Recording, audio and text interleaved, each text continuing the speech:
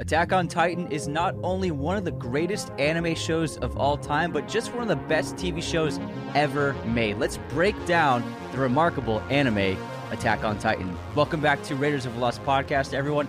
Anthony here, and we're joined by our amazing sound mixer, Jacob Kostler, who knows a lot more about anime than I do. How's it going, man? How's it going? Happy to have you here. So you watched Attack on Titan way before I did. I just binged the whole thing last 2 weeks, and I had been recommended it many times by a bunch of people. I finally was like, let me watch it, mostly thanks to Crystal. I was absolutely blown away. It lived up to all the hype.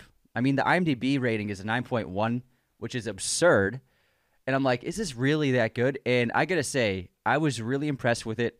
I was absolutely like jazzed and juiced every episode. So well written. The characters are incredible. Action sequences, the lore, the world building, the mythos. Everything about it was just phenomenal, and I gotta say, it absolutely lived up to the hype. When did you start watching it? I watched it when it started airing. So I remember back in 2015, when the first episode came out, and it made waves online. And so I'm such a big anime fan. I'm constantly like every season I'm watching new series, and I heard about this. Everyone's like, this is gonna be. Because the manga was already like decently ahead at that point. I think they were probably at around where season 3 was at, or like the very end of season 2, and so which is also why they took so long, because they also had so much content.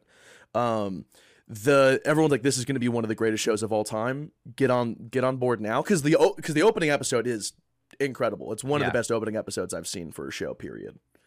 It like hooks everyone in. So first episode came out, I saw that, and I'm like, yeah, I'm on board. So was the manga being written at the same time as the show was coming out? Kind of like the Harry Potter series? That's typically how most anime are adapted. Most anime come from a manga series, and some are completed. It kind of just depends on the viewership that they have prior to that getting made, because typically anime isn't that profitable in terms of just like making a television series and then releasing it. They use that to sell the manga volumes and to sell merchandise. That makes sense. Anime is just purely more marketing for the more profitable products. And I can't believe that you had to wait, and as well as everybody else who watched it in real time, you had to wait so long for the series to finally conclude, because it started in 2013 in Japan, or 2015, and then it ended last year in 2023. And it being only 4 seasons. Like, I did that with Game of Thrones, but they came out with a new season every year. So there's always something new to watch every year.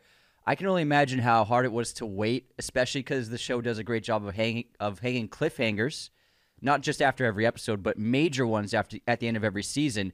I was spoiled where I was able to just go to the next episode, start season 3, start season 4, and then also the 2 finale episodes, which were spaced a year apart for its release. So I can only imagine, especially with the way season 4 ended into the penultimate leading up to the first finale episode, I can only imagine how insane it was to have to wait that time period before finally seeing the story wrap up. Yeah, so something weird is that is not like a super commonplace thing in the realm of anime. They, for a long time, the industry has kind of just evolved. Attack on Titan was like the first show to really just like say, we're gonna take a break. We'll release the next season when we do it. A lot more shows are doing that now. Actually, that's become a much more standard practice. But this was the first show to really try to do that, and so they really only release it when they decided it was ready for the final version. So to be out there. They do the opposite of Disney Plus. Let's Essentially, take our time, get it right, make sure it looks great and the story is perfect, and then we can release it. Yeah, well, this is like a really recent trend. Like, Attack on Titan was probably the first mainstream show to do this, where they intentionally go years between seasons because they are like meticulously working on this. That's always not the standard practice. Some shows will have like every year they'll come out same time, but this was the first one to really start this trend to where a lot of just Japanese animation has evolved since this came out, and I think they've been taking more time to put better work out, since there's also at the same time the opposite problem where some shows don't refuse to go off air and they just they're like, oh, we're catching up with the manga content. We're just going to create an entire story arc that's filler content that's not canon to the story that someone inside the studio wrote, and they'll just produce those episodes and move on. And so Attack on Titan, honestly, I think it was for the best that they were not constantly pumping out episodes or trying to keep up or have some sort of pacing to it, because in the end they would have caught up and they would have added fluff that would have taken away from the story, because typically speaking, filler is just not super well written, because like it's hard for you to just insert a story arc in the middle of a story and make that work, because it's supposed to be unimportant when they write it. That's a great point, because there's shows you watch and even animes where there will be an episode or two where it doesn't really have anything to do with the overall story. It's kind of just like let's do this little adventure.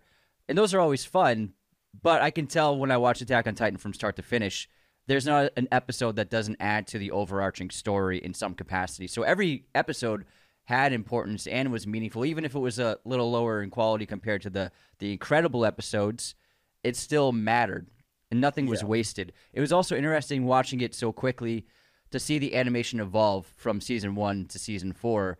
Season 1 looked really good, but the 3D kind of took you out of it for some sequences. But the action sequences by season 4, especially the finale episodes, were incredible. The lighting was phenomenal. And I was really blown away by the overall animation of the last season. It was just really phenomenal. Yeah, so when they started going to season 4, that they changed studios. So the original studio making it was called Wit. They're still around making content, but like there's a trend that's recently where a lot of studios have been taking on work that they like realistically could not handle. And so some studios will pick up a show for like the first few seasons, and then it'll end up getting passed on to a new studio. That happened with Attack on Titan. I'm not sure the entire logistics behind it, since Japan's tends to be a lot more just closed doors on how they run a lot of their business decisions. But they got lucky, and they went to what's probably the best studio working today, MAPPA. Or MAPPA, depending on how you want to pronounce it. They got Attack on Titan season 4, and that's really when the ball got rolling for MAPPA in general. They got Attack on Titan, and then they basically got the 3 or 4 most popular ongoing manga at the same time. And so, and that whole studio has just become super successful with their work. And so, watching, you can see like how they sort of use Attack on Titan season 4 as a experiment for certain techniques they would use later on in some of their other series if you go on to watch them. And so I think MAPPA was probably the best choice they could have had for this, because their whole specialization is high speed action with just very dynamic animation, and take their time with everything. They don't have a regular release schedule for any of their series. They release them when they think it's ready. When you need mealtime inspiration, it's worth shopping Kroger, where you'll find over 30,000 mouth-watering choices that excite your inner foodie. And no matter what tasty choice you make, you'll enjoy our everyday low prices, plus extra ways to save, like digital coupons worth over $600 each week. You can also save up to $1 off per gallon at the pump with fuel points. More savings and more inspiring flavors make shopping Kroger worth it every time. Kroger, fresh for everyone. Fuel restrictions apply. Another day is here, and you're ready for it. What to wear? Check. Breakfast, lunch, and dinner? Check. Planning for what's next and how to save for it? That's where Bank of America can help. For your financial to-dos, Bank of America has experts ready to help get you closer to your goals. Get started at one of our local financial centers or 24/7 in our mobile banking app. Find a location near you at bankofamerica.com/talktous. What would you like the power to do? Mobile banking requires downloading the app and is only available for select devices. Message and data rates may apply. Bank of America NA, member FDIC. I mean, there were some action sequences where I was like screaming, "Let's go!" And fist pumping, like Levi versus the Beast Titan, the assaults on Marley. I was like absolutely floored by some of these sequences. But I mean, every time in Levi versus Kenny. So season 3, Levi versus Kenny was a very early action scene, and I was absolutely floored by that, because I wasn't expecting it. It was the first time it was, humans against humans, and it was such a dynamic action sequence, stunning cinematography, great animation, and it's just a great overarching story for that like 5-minute action scene. And that scene happened, my jaw dropped on the floor because we had seen, the ODM gears really fun fighting the Titans, but there's only so much you can do against a Titan. But when you have humans against humans, it makes it really even more dynamic than that kind of fighting style. And I remember that Kenny fight just absolutely blowing me away.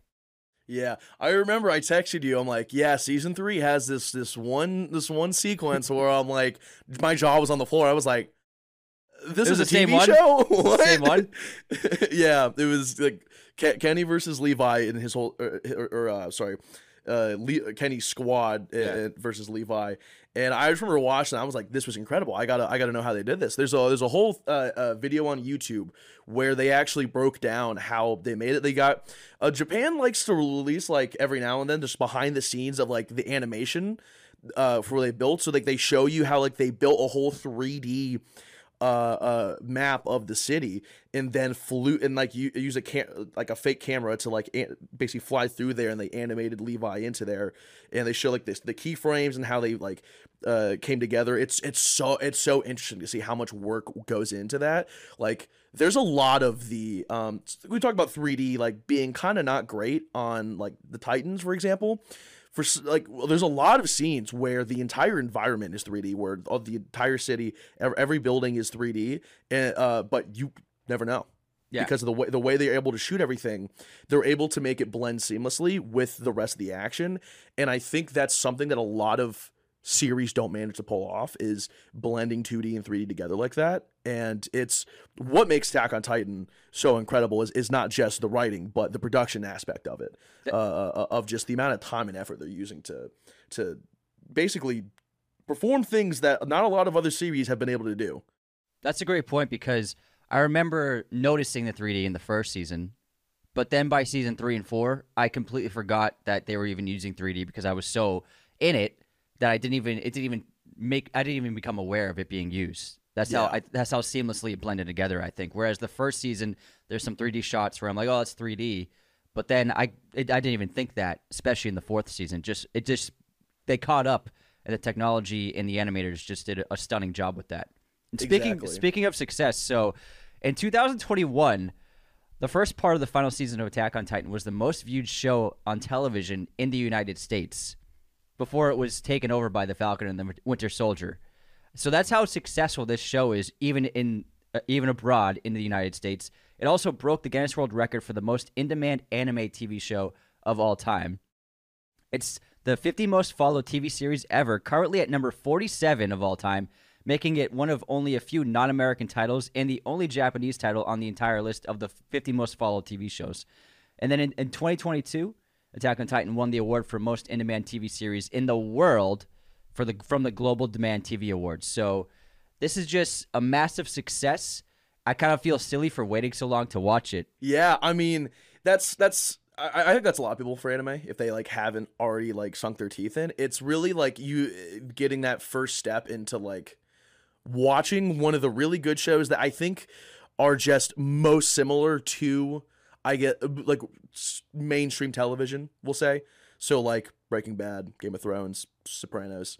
I think Attack on Titan is probably one of the closest in terms of storytelling, writing, and just I think like dialogue writing specifically. Because I think that this show, the shows I've seen that have taken off the most outside of Japan have been essentially the ones that are the least similar to like standard Japanese like culture and writing. So like you don't need to know Japanese culture to like watch Attack on Titan and understand what's going on. It's not based in Japanese culture or anything like that, like a lot of anime would be, when like a lot of people wouldn't understand certain things that are like customs or just certain like quirks of just Japanese culture and interactions. So there's like a lot of just writing that I think that kind of is a hurdle for a lot of people to get into anime, but Attack on Titan doesn't have any of those. And I think that's a major point of like what made it break through like that, is so anyone can watch it and they don't need any prior information about Japan to understand what's going on. Yeah. So do you think was this a show that really made anime mainstream in America? Oh, absolutely. I think that it like anime was slowly chipping away at it, but Attack on Titan was like, I think this is like the last show that we'll have that's gonna be like, I guess not. It's the second I'm trying to find the right way to word this. It's knowing how anime is moving as an industry. I feel like this is the precipice or the last show that's going to come out before anime really breaks out into like fully mainstream. Like it's just a normal thing that people watch. Because I knew Attack on Titan was going to be one of those shows to where like if this is going to be what makes this mainstream. When I watched season 1, I was like, yeah, this is going to be huge. Yeah, because I remember when I was a kid, I grew up watching Pokemon and Dragon Ball Z, but it kind of stopped after Dragon Ball Z, and I never continued watching any anime. And then it wasn't until last year, per your request, I finally watched Avatar: The Last Airbender and adored it. And then now after this, but I can understand, I can see why it's becoming so culturally significant in America. But really, like, something happened to me in person where I saw how big it was becoming. So I went to a Newberry Comics in Boston, and I hadn't been to a Newberry Comics since I was like in my early 20s, maybe even earlier. And I remember Newberry Comics was a place for music and posters and band T-shirts, and that's pretty much it. And so I walked into this Newberry Comics in Boston, and half the store was anime. And I was like, okay, this is really getting huge here. I didn't even realize that. Yeah, it's I kind of realized how big it was getting not that long ago, honestly. It was an anime film came out that was a sequel, or I guess a continuation of the series that was going on. They decided that the shorter arcs of the series, they were just going to make into films and then continue. So you have to alternate between the TV series and the movies, which, I mean, if someone's like watching them and not like as they're being released, they're going to be so confused about that. But still, even though this movie was just like the bridge between seasons 1 and 2, it broke so many records. It is now the highest grossing film in the history of Japan.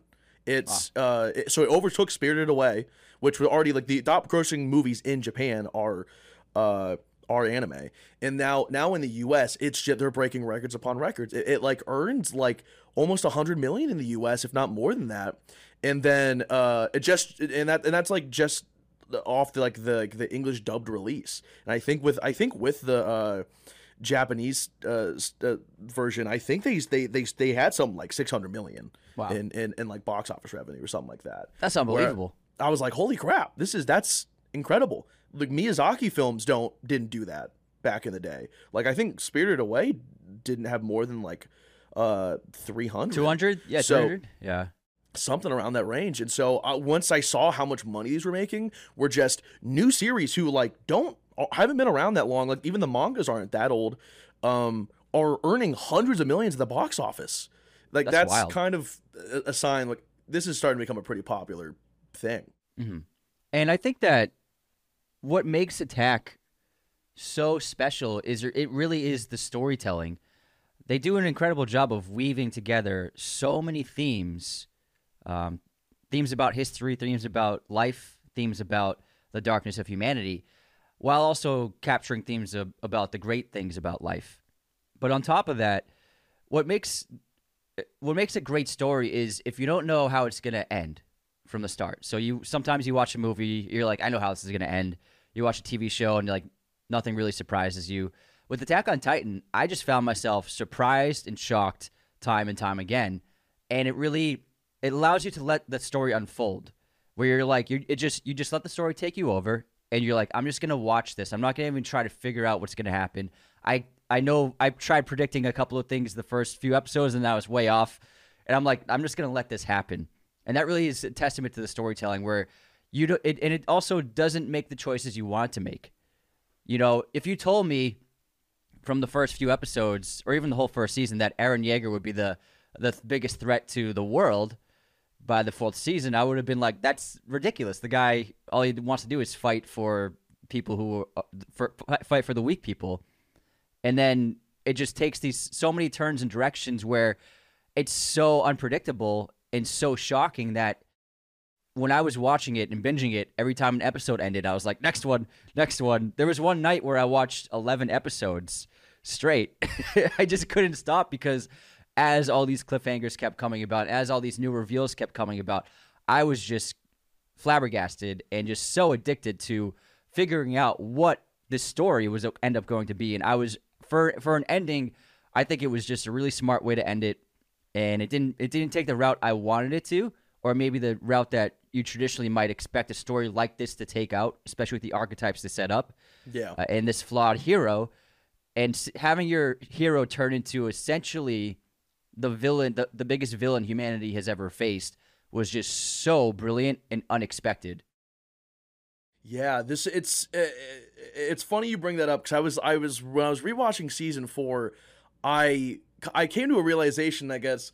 So you wouldn't know this series. There's a series, another anime called Code Geass. It was really popular when it came out, although it like obviously isn't super mainstream, but it was still really popular. Rewatching season 4, I was like, this is weirdly similar to Code Geass at like in a lot of the like the beats and like in their core. I could still use a lot of inspiration there, and I like to see like Attack on Titan took a little bit of a different turn to, I guess, that whole idea of like this political drama that it develops, because it's the first 3 seasons are very different from what the final season is. Yes. It's the first 3 seasons are like suspense, horror, drama, but Action. the action. But the last one is the horror aspect is pretty much gone, and we're now numb to what the Titans were, and now we have a huge political drama that's unfolding that like really takes your characters in areas you didn't expect, and I think it's so interesting how it's pulled influences from these other series and managed to make it its own thing. I also saw references to a couple of great films. I have to look it up because I'm sure people have pulled together lists of cinematic references, but there was an incredible reference to Schindler's List in season 4 near the end as the rumbling was approaching the group of people on the cliffside, and then all of a sudden the footage turns black and white, but all the people are passing this baby atop their hands to save it from the cliff, and it's dressed in this red blanket, and the red of the blanket in the baby is the only color in the entire image, whereas all the people in the rest of the images of that footage were black and white. Very reminiscent of the red coat of the girl in Schindler's List, and I was just so blown away. There's also a great Park Chan-wook reference for his film The Handmaiden, where 2 characters are standing on a boat, and we see this shot from behind them, this huge wide shot with the beautiful ocean behind them. One character's dressed in a white suit, one character's dressed in a black suit, and they're both kind of disguising themselves in that scene, and that's the same thing that we saw that same shot with Mikasa and Eren on the boat, dressed in the dark suit and then the white suit. They're not so much disguised, but they're pretending to be people they aren't. And I thought those were just beautiful cinematic references to incredible films. And that's one of the strengths to the series is how cinematic it feels, how big the storytelling feels. It really made me feel like I was watching just a 90-episode movie in a lot of ways. Yeah, that's something I found that the series constantly excels at. You feel like you're watching a film. I think this is, I guess anime isn't excluded from this, but we're in an era where television and the quality of television is starting to overlap with film. And I think I think Attack on Titan and a lot of recent anime series are proof that that's the case across the board. It doesn't matter what medium you're creating in. We're getting to a point where a lot of there's so many ways to tell stories now, and I think Attack on Titan uses the most that it can with the medium that it has.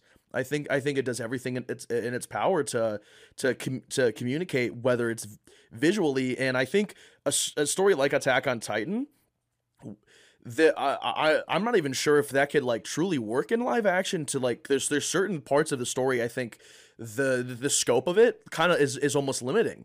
There's certain ideas in imagery that you can only communicate through animation, or through anything that's hand drawn.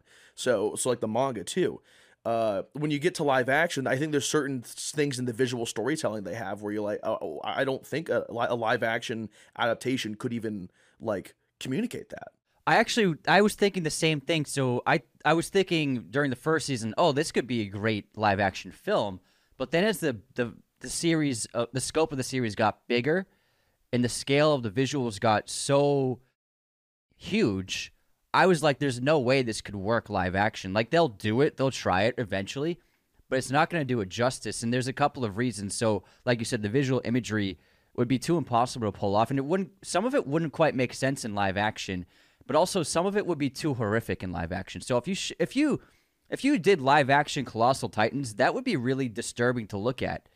It would be really kind of gross and grisly and very graphic, and especially so the Colossal Titan, but also the entire rumbling of the Million Colossal Titans. That's the imagery that it works live action because it's not as off-putting with animation. It's not as disgusting or grotesque, or you're literally talking about giant fleshless beings. Like, if people were watching that on screen for an hour, that would really be tough to take in. And so I think the animation is the only way this story can ultimately work. And on top of that, it's very graphic. Like, especially the first few seasons, watching people getting devoured by Titans over and over again, I was being like desensitized to it, and it was very like disturbing just in animation. And I know that live action, it would be far too horrific, and in a lot of ways they wouldn't really be able to show what they showed with animation. Like, it wouldn't get an R rating. It would be like NC-17 or X-rated because it would be that messed up and disturbing to look at in live action. And so I just think the animation for this story is really the only way that it can work for an audience. Absolutely. I think the show is like the epitome of why I love animated projects so much, is that there's certain things you just can't communicate in any other way, or certain feelings that you can give the audience. Is the only way to do it is through a hand-drawn thing, something where you have 100% control of the image in down to the pixel. Yeah, I mean, with anime, there's like sequences like where the background will change into like an animated colored backdrop behind characters, expressing the mood of the moment. If you do that in live action, the audiences will be like, "This is weird." It wouldn't work. There's already a suspension of disbelief when you go into it. So anything it does, you're already in for it. You're like, yeah, let's go. I mean, I knew this was going to be different when I went into it. So whatever, I'm open to whatever they decide to do to tell this story. And also, like, the ODM gear is like it works for the anime, but if you try to logistically film that, it would be really difficult because they spend a lot of time just like flying straight.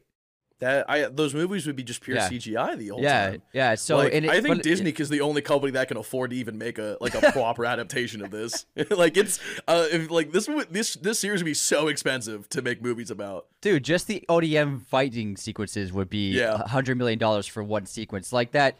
Like and especially just to afford CGI for the Titans. Like, how do you even film that? I saw like a fan film live action version of it. It didn't work at all. Like, I watched a couple of clips and it looked terrible. There's a Japanese live action that they did, and it wasn't that bad. But like, it obviously you can still tell it's not like a full budget film or adaptation. But I think that's like every anime adaptation. You look at it, you're like, oh, I mean, usually in Japan, it usually ends up being not bad, and then in the US, you're like, ugh. It might have been what I saw because the Titans were just like, they were just people who were just big, and they didn't have like that strangeness to them and that the weird looks to them and the deformed features. All the Titans should be sitting in the uncanny valley where you physically feel uncomfortable looking at them. Yeah, because most notably, like the smiling Titan, the Titan that eats Aaron's mom, and we end up learning his dad's ex, which is crazy. Like, that smiling Titan, I thought it was like they could have done that for all the Titans, but I think that it was smart to like show only a couple of them with that grotesque smile, because that Titan just made my skin crawl. And it was that frozen smile, and it just seemed like pure evil. Ultimately, we learned that it wasn't, but it was just like that smiling Titan you're like, is uncanny valley in a way that it was just like, it irked me and made my stomach turn when I saw it. Yeah, exactly. Like every Titan should make your skin crawl a little bit. Mm-hmm. And I love the ones that just like run like crazy. Oh yeah, the abnormals, the abnormals. Just like are just limbs are optional for movement. Yeah, the designs they come up with are just incredible. And in season 4 they revealed that none of the Titan shifters like look the same across their Titans. So when a specific Titan gets passed down, so like the attack Titan between Grisha and Eren looks not that much like his dad. Just kind of looked like a hairy dude with like some chest hair, but Eren's like a lot more just shredded. He probably looks the most normal of all the Titan forms. Yeah, I think they did it on purpose. Yeah, I think that I think there was some level of just intention with that, which is pretty interesting. But yeah, you see that when you like go look at Falco, when he gets the Jaw Titan, he becomes a bird. Yeah.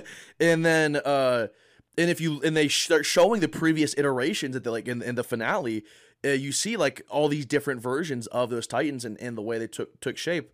I think it's so interesting the way that they can portray the exact same Titan but find unique ways to design them that are, I think, reflective of their user.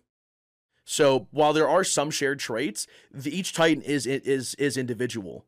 Yeah, and, I think and the way they manage to stay unique with every single design, where it doesn't feel like it's just the same thing again. Yeah, like and Ymir's Jaw Titan didn't even have like the jaws really or Exactly. the claws. I thought it was really smart because it made it feel like the human being that was turned into a Titan reflected that version of that Titan. I think they're like it's that one of the nine Titans, people can be best suited to certain ones. So I think that Eren was perfectly suited for the attack Titan, obviously, and I think that Falco is representative of being perfect for the Jaw Titan, for fully realizing its true form, like its full form.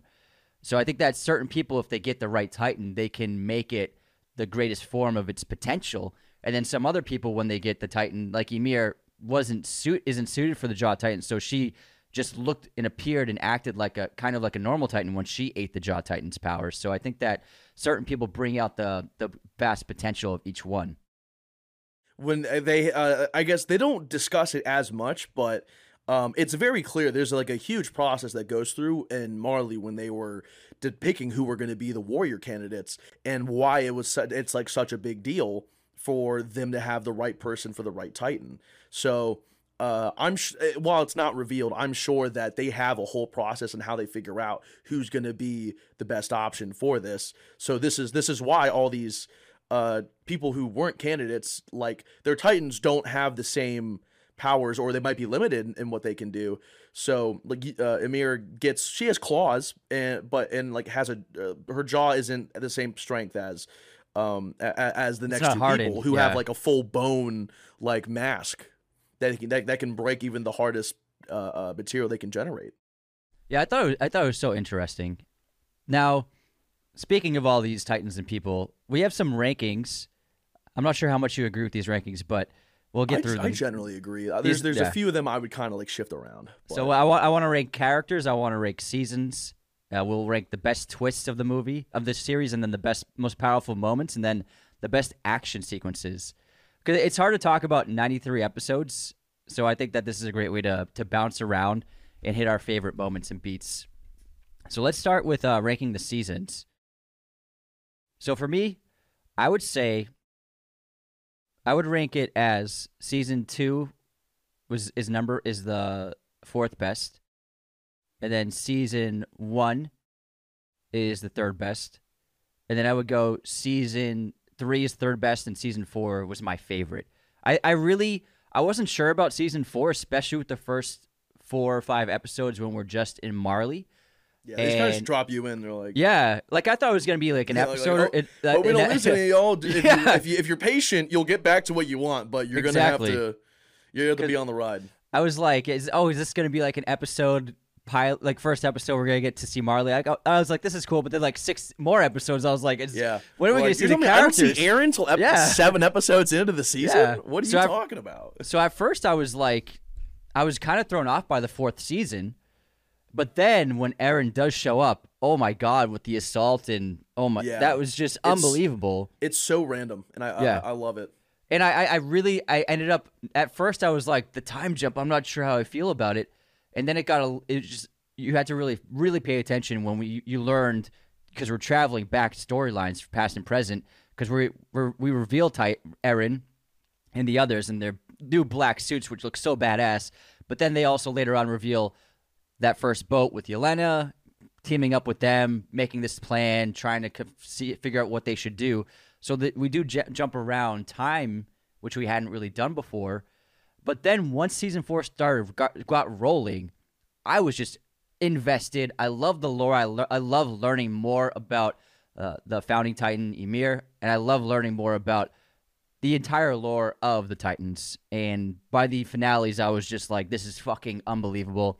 So I have to put it as my favorite season without a doubt. Season 1 was very strong, and then season 2, really great, but I just had some pacing issues. It didn't flow together pacing wise. To me, I see it as like the Two Towers. Yes. Of the friend. We're like it's still great. Yeah. But it's never gonna be your favorite because the most important events don't happen in that season. Yeah. Well, like we get some great reveals. Yeah. Like Annie and Bertolt and Reyna as Titans. Satisfies a lot of the mystery aspect of it. It has really great twists, but it didn't have as compelling of a story as the other 3 seasons. Not to say it still wasn't great. And I think season 3, if it wasn't for season 4's epicness, would have been my favorite, because season 3 is really flawless in its pacing and its storytelling, and every episode really fucking hits in that season. And from start to finish, it's like 24 episodes, but it just steamrolls through an incredible story. So overall, season 3 is the most consistently great. But I just gotta say, season 4 is just the culmination of the whole story, how they ended it, and just that finale 2 episodes. It was just phenomenal. It was just groundbreaking for me. For me, I think I'm about the same order. I think I would put 3 over 4. I think 4 has like every now and then you run into a little bit of pacing issues, and I also think they throw just a little bit too much information at the viewer for you to like really process what's going on. So it'll take you like 3 episodes to figure out what the hell they were talking about. Exactly. Yeah. They'll like say, "Oh, here's our plan," and I'll be like, I don't know what any of that just meant. And then the plan happens. You're like, oh, okay. Now it makes sense now that you see it happening. But it definitely has like a whole thing where the dialogue just kind of is hard to parse what they're talking about. It got a little convoluted, and like I said, like just bouncing around the time periods as well. It's just like you really have to pay attention to that 4th season. Yeah, so I would definitely put 3 over 4, and then it'd be 1 and 2, because I think 2 just feels the most incomplete because it's a very short season. It's like it's not even 20 episodes. It's less than that. It's like 12 to 17, somewhere in that range. This is like one of the shows that just doesn't follow your standard 12 or 24 episode season order. So they kind of just do what they want. But yeah, I would say that season 4 has a few flaws. I think I'm more critical of season 4 than most people, just because I was so invested, and I feel like there's like certain just like analogies or like parallels they try and make to real life where like so one of the big ones were like I stepped back a little bit from the series in terms of like how well I thought it was written, was the idea of who the Eldians were, where they're they're persecuted and genocided. Yeah. Making parallels to like a lot of the genocides that occurred in real life, and then there's like, but it's also kind of their fault. So. And I'm like, hold up, wait a minute. You want me? Which I know, like in the greater scheme of things, it's a really interesting story. But like in the moment when I was watching it, I was like pulled back a little bit. I was like, hold up.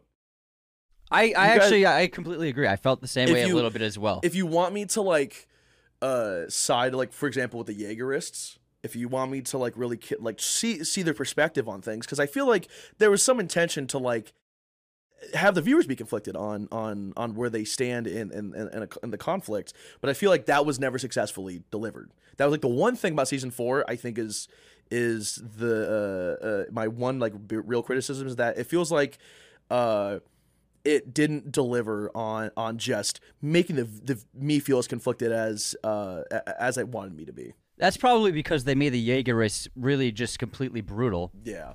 And becoming just as horrible as the forces of Marley, especially with Flock in command, and Flock just relishing the power he was taking. Can't stand that dude. Fuck Flock, man. He's the worst. He's the like, worst. I like every scene he was in. I'm like, oh my god, can we move on from this dude? When he died, I was so happy. I was like, fuck that guy. I'm so glad that his death was just like, okay, it's done. Let's go. I'm glad he suffered. I'm glad he didn't get anything like significant. I'm glad they were just like, yeah, he's dead. Let's go. Yeah. I'm glad he knew he was dying, so he could just feel the fear. Yeah. That was like one of the few times where I'm like, let's go.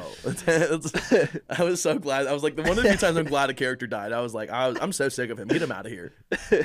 But I see what you mean, because the Eldians, it's not like, so fourth season, I saw there's so many parallels to both Nazism and then also the Soviet Union. Yeah. And especially the Russian gulags, which are essentially were how the Marlians were treating the Eldians, like Russian gulags. And there's also, because what's another great parallel to that is Zeke. So Zeke as a kid, his father's like conditioning him to free their people. This is your mission. And he turns his parents in.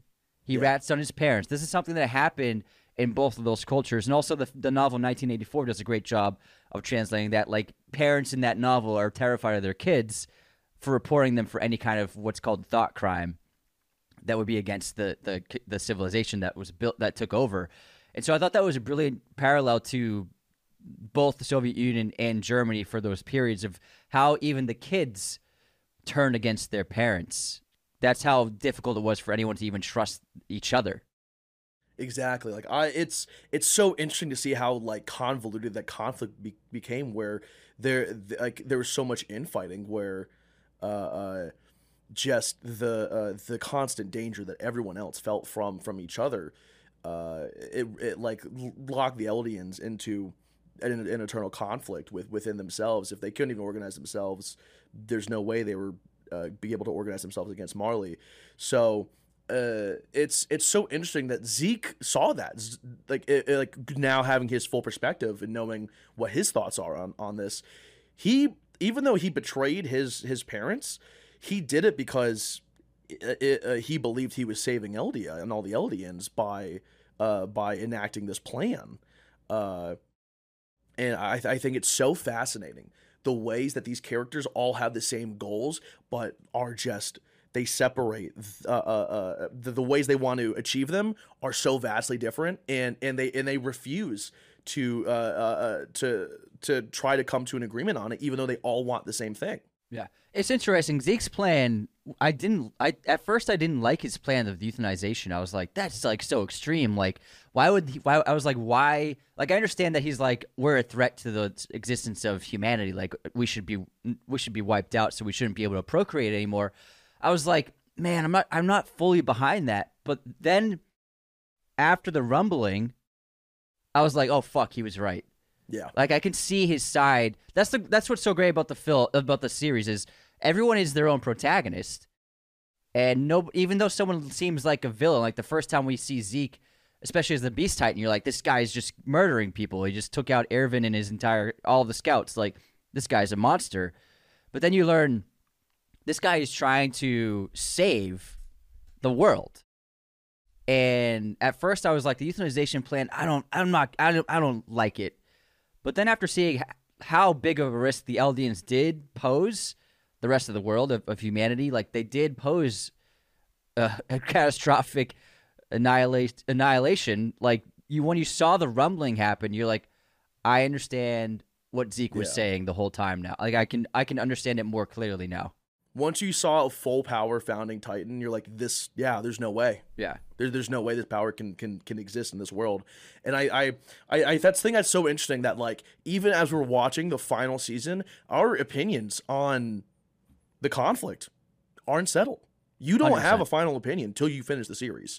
And I think that's so interesting, where it's like I think a lot of stories like to just like sit get all the characters into where they need to be, and then just sort of say, okay, this is what's right, go do that. And like even at the end, like I'm like still not on board with like even what the protagonist our plan is. It's one of those series where like it's there's no real way to win, which I think is their whole thing, is it's the endless cycle of conflict and hatred. There's no real way to win. The best you can do is be free, and that's like what what they care about more than anything. There is no way for us to win, but we can at least be free till the end. And I think that's such an interesting thing, that they like are like basically basing the entire foundation of this story on is freedom. That death metal song, "Break Free." Oh yeah, rumbling. So it's I love this song. I've been singing it all day. It's on my Spotify playlist. It's like one of my favorite songs to put on in the gym, where anime music knows how to get you going. It slaps, man. I'm not sure if like they have like a whole like organization that like of like secret ghostwriters who like write these songs, because I know like I'm familiar with the artists who make them, but I'm not sure. I don't look into who's writing them. Mm-hmm. But there's just something about anime opening songs where like whoever they hire to make these across not just Attack on Titan but other series, they're not getting paid enough. Because I'll hit PRs to the opening of an anime song. I love how the theme song and opening title credits changed with every season. Yeah, I loved it. I thought it was so cool. It was so interesting, and the songs did translate the themes of the main themes of what was happening that season, and especially that final song with the break free. Because you're right, the ending, the theme is about bringing freedom and freedom of choice to the world. And I also love the ending for how dark and grim it was, because it wouldn't have worked if it was like Eren saved the world, we're all at peace now, we're all friends. It would have not worked at all. Like I was walking into the final episode, I was like, Eren has to die. There's no way he can live throughout this story. Like he has to die. And I understood what he did. Eren's choice it's hard to swallow. But he felt it was the only way to really eliminate the Titan power from the Earth, and it still didn't provide peace. It didn't provide lasting peace or save the world. Essentially, 80% of the population was wiped out, and the lasting 20% have to basically figure out what they're going to do. And in a lot of ways, things went back to the way they were, because that's the way things always will be. Yeah. There will always be conflict. There will always be war, and there will always be foreigners to each other. People will always be segregated, especially countries. And so I thought it was really smart to not make it, we save the day, let's all celebrate. I think that's also one of the most controversial choices about the series, because this ending is pretty controversial online. So the anime does make a few changes to scenes, and I think it is a bit better than the manga in the way it's written, but I think a lot of people are kind of on the don't necessarily agree with the idea that humanity should go back to conflict. That the whole point of this conflict was humanity needed to band together against one huge opponent who they have no other way of taking down besides together, and that forces them to know each other, to learn about each other, and connect. And so a lot of people take issue with the fact that humanity goes back to conflict immediately, which I can understand why you could like criticize that as an expectation for the series. Yeah. I think it's so interesting, because I think a lot of series would have done that route of humanity finding peace finally. I think Attack on Titan is one of the few series where it's even though it's a happy ending, it really isn't. It's the only separation is that humanity exists on it, but conflict still goes on, and the cycle isn't truly broken. Because Zeke's plan wasn't that much different of euthanizing all the Eldians. Yeah. However, Eren understood that wasn't enough. So I think the whole point behind Eren's decision was we have to eliminate this godlike power from the earth so that it can never fall into the hands of people ever again. And so he's like, we have to eliminate the Titan power. And so this is the only way to do that, because euthanizing the Eldians wouldn't stop that. The founding Titan would still exist, and then the parallel Titans probably could find another way into humanity, similarly to how Ymir became a Titan, the original Titan. Something like that could have happened again. So I think that Eren believed that humanity's future could never last with this godlike power being accessible. So he's like, we need to wipe out the godlike power of the Titans completely and eradicate that, and then humanity can go forward into its future.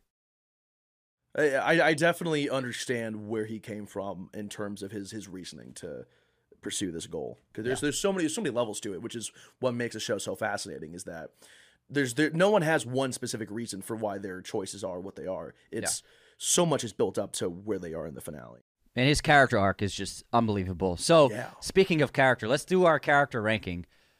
So we put together a list of 22 of the lead characters. There's so many others, but I was like, I don't have time to do 100 characters. Yeah. So these are like the 22 biggest roles in the series. So at number 22, Flock, being just the worst person alive of all time. I hate Flock. He actually frustrates me. he became a good villain, but it was just like every time he was on screen, I was like, fuck this guy. I hate this guy. I'm like, when are they gonna kill this dude? Because he's like, he loved killing and he loved being in power. He reveled in it. Yeah. Like he even said when like as he starts becoming an important character in season 3, he's like, I was gonna kill Commander Erwin. But then I realized that we need he's like you could see the beginning of the Jaegerists starting with him in season 3. Yeah. And as Eren is starting to see the memories and how he's starting to transform as a person, and Flock just becomes just the worst. He also has the worst hair. You can see it in season 3. Like you're like, he's gonna be the worst character on this show. Terrible hair too. I hate his hair. Yeah, he's got that weird. They gave him a glow up in season 4 a little. Yeah, bit. Season 4 is better, but he had like the little poof. Just his sides were pointing forward, then his poof up. I was like, what is this hair? Yeah, like he always looks like he just got out of bed. And then we have basically his partner in crime at 21, Yelena. I never really liked Yelena, and I didn't like how she survived. I thought she should have died because she was awful. She was just as bad as Flock. And I liked her at first, but then like I didn't like her at all. I like to see her as a foil to Flock. Yeah. Okay, yeah. Where they're both like devout followers of one of the Jaegers, and Flock though is reveling in the horror and destruction, and he's reveling in all of it. But Yelena doesn't necessarily like want to be killing people. Mm-hmm. Like it's clear that she actually has a moral compass for what's going on. Flock just wants pure revenge and all of that. Yeah. Yelena wants to actually save people, and she has like true motivations to aspire to something. Her loyalty to Zeke is admiration or infatuation rather than Flock almost essentially using Eren as like a surrogate for his lack of ability to do anything. Yeah, that's a great point. Yeah. So I think Yelena surviving and Flock not kind of shows is also intentional, as since they both serve similar roles. The differences between them is Flock was doomed to die. His endeavors as a Jaegerist doomed him to die. He killed innocent people for no reason. He was too evil. He was destined to die. Yelena never like. Her actions were always with reason, and political. She never. Anyone who was say what you want about the series about a lot of people dying, anyone who was like truly like just evil to the core, or someone who was just villainous and did unforgivable things for no real reason. Yeah. All kind of got their comeuppance in the end. Mm-hmm. Great point. And so Yelena, like anyone who like ended up killing innocent people, all the ones who survived had reasons for it. It was they were like Titan shifters or Eldians who were forced to work for Marley and all that, or Marleyans who didn't know better because they were tricked by the history that they were told. The devils. Although I think it's I guess an interesting thing is whether or not what's the true history behind Ymir. I think there's a little bit of truth in both sides of things. Yeah, we actually see two different versions. Yeah, and then we kind of get to see then Ymir's version. Yeah. At the very very end where we see the first king dead, and it was him he was killed with the spear at the very end. Yeah, yeah. I like that difference. All right, next up, I like the idea that it's like just neither history is necessarily 100% correct. Yeah, I mean, I think Ymir's backstory is fascinating. It was one of my favorite sequences of the whole thing, like learning about that lore. Next up, we have at 20 Falco. His Titan's great. Yeah. He's just like, and he's a cute kid. But I mean, he comes in late in the story, and you know, we're already so invested in other characters for so long. He's a great character. He's always just trying to do what's the right thing in his eyes, and he does fully realize the full potential of the Titan that he takes in and consumes. He's a cute kid. Exactly. I think he's one of the first of the warrior candidates who actually like kind of see, but like prior to getting a Titan, he's one of the first ones to ever actually see what is actually going on. Yeah. He was the first person to really connect with Eldians, and not just see them as devils. And I really like his character, but yeah, I think he's just a little bit less interesting than the other characters. Yeah, and isn't necessarily like a bad written character. There's 40 interesting characters, you know. Yeah, it's hard, it's a hard ranking. Next up, Gene. Gene's great. He's just like there. Yeah, I love him.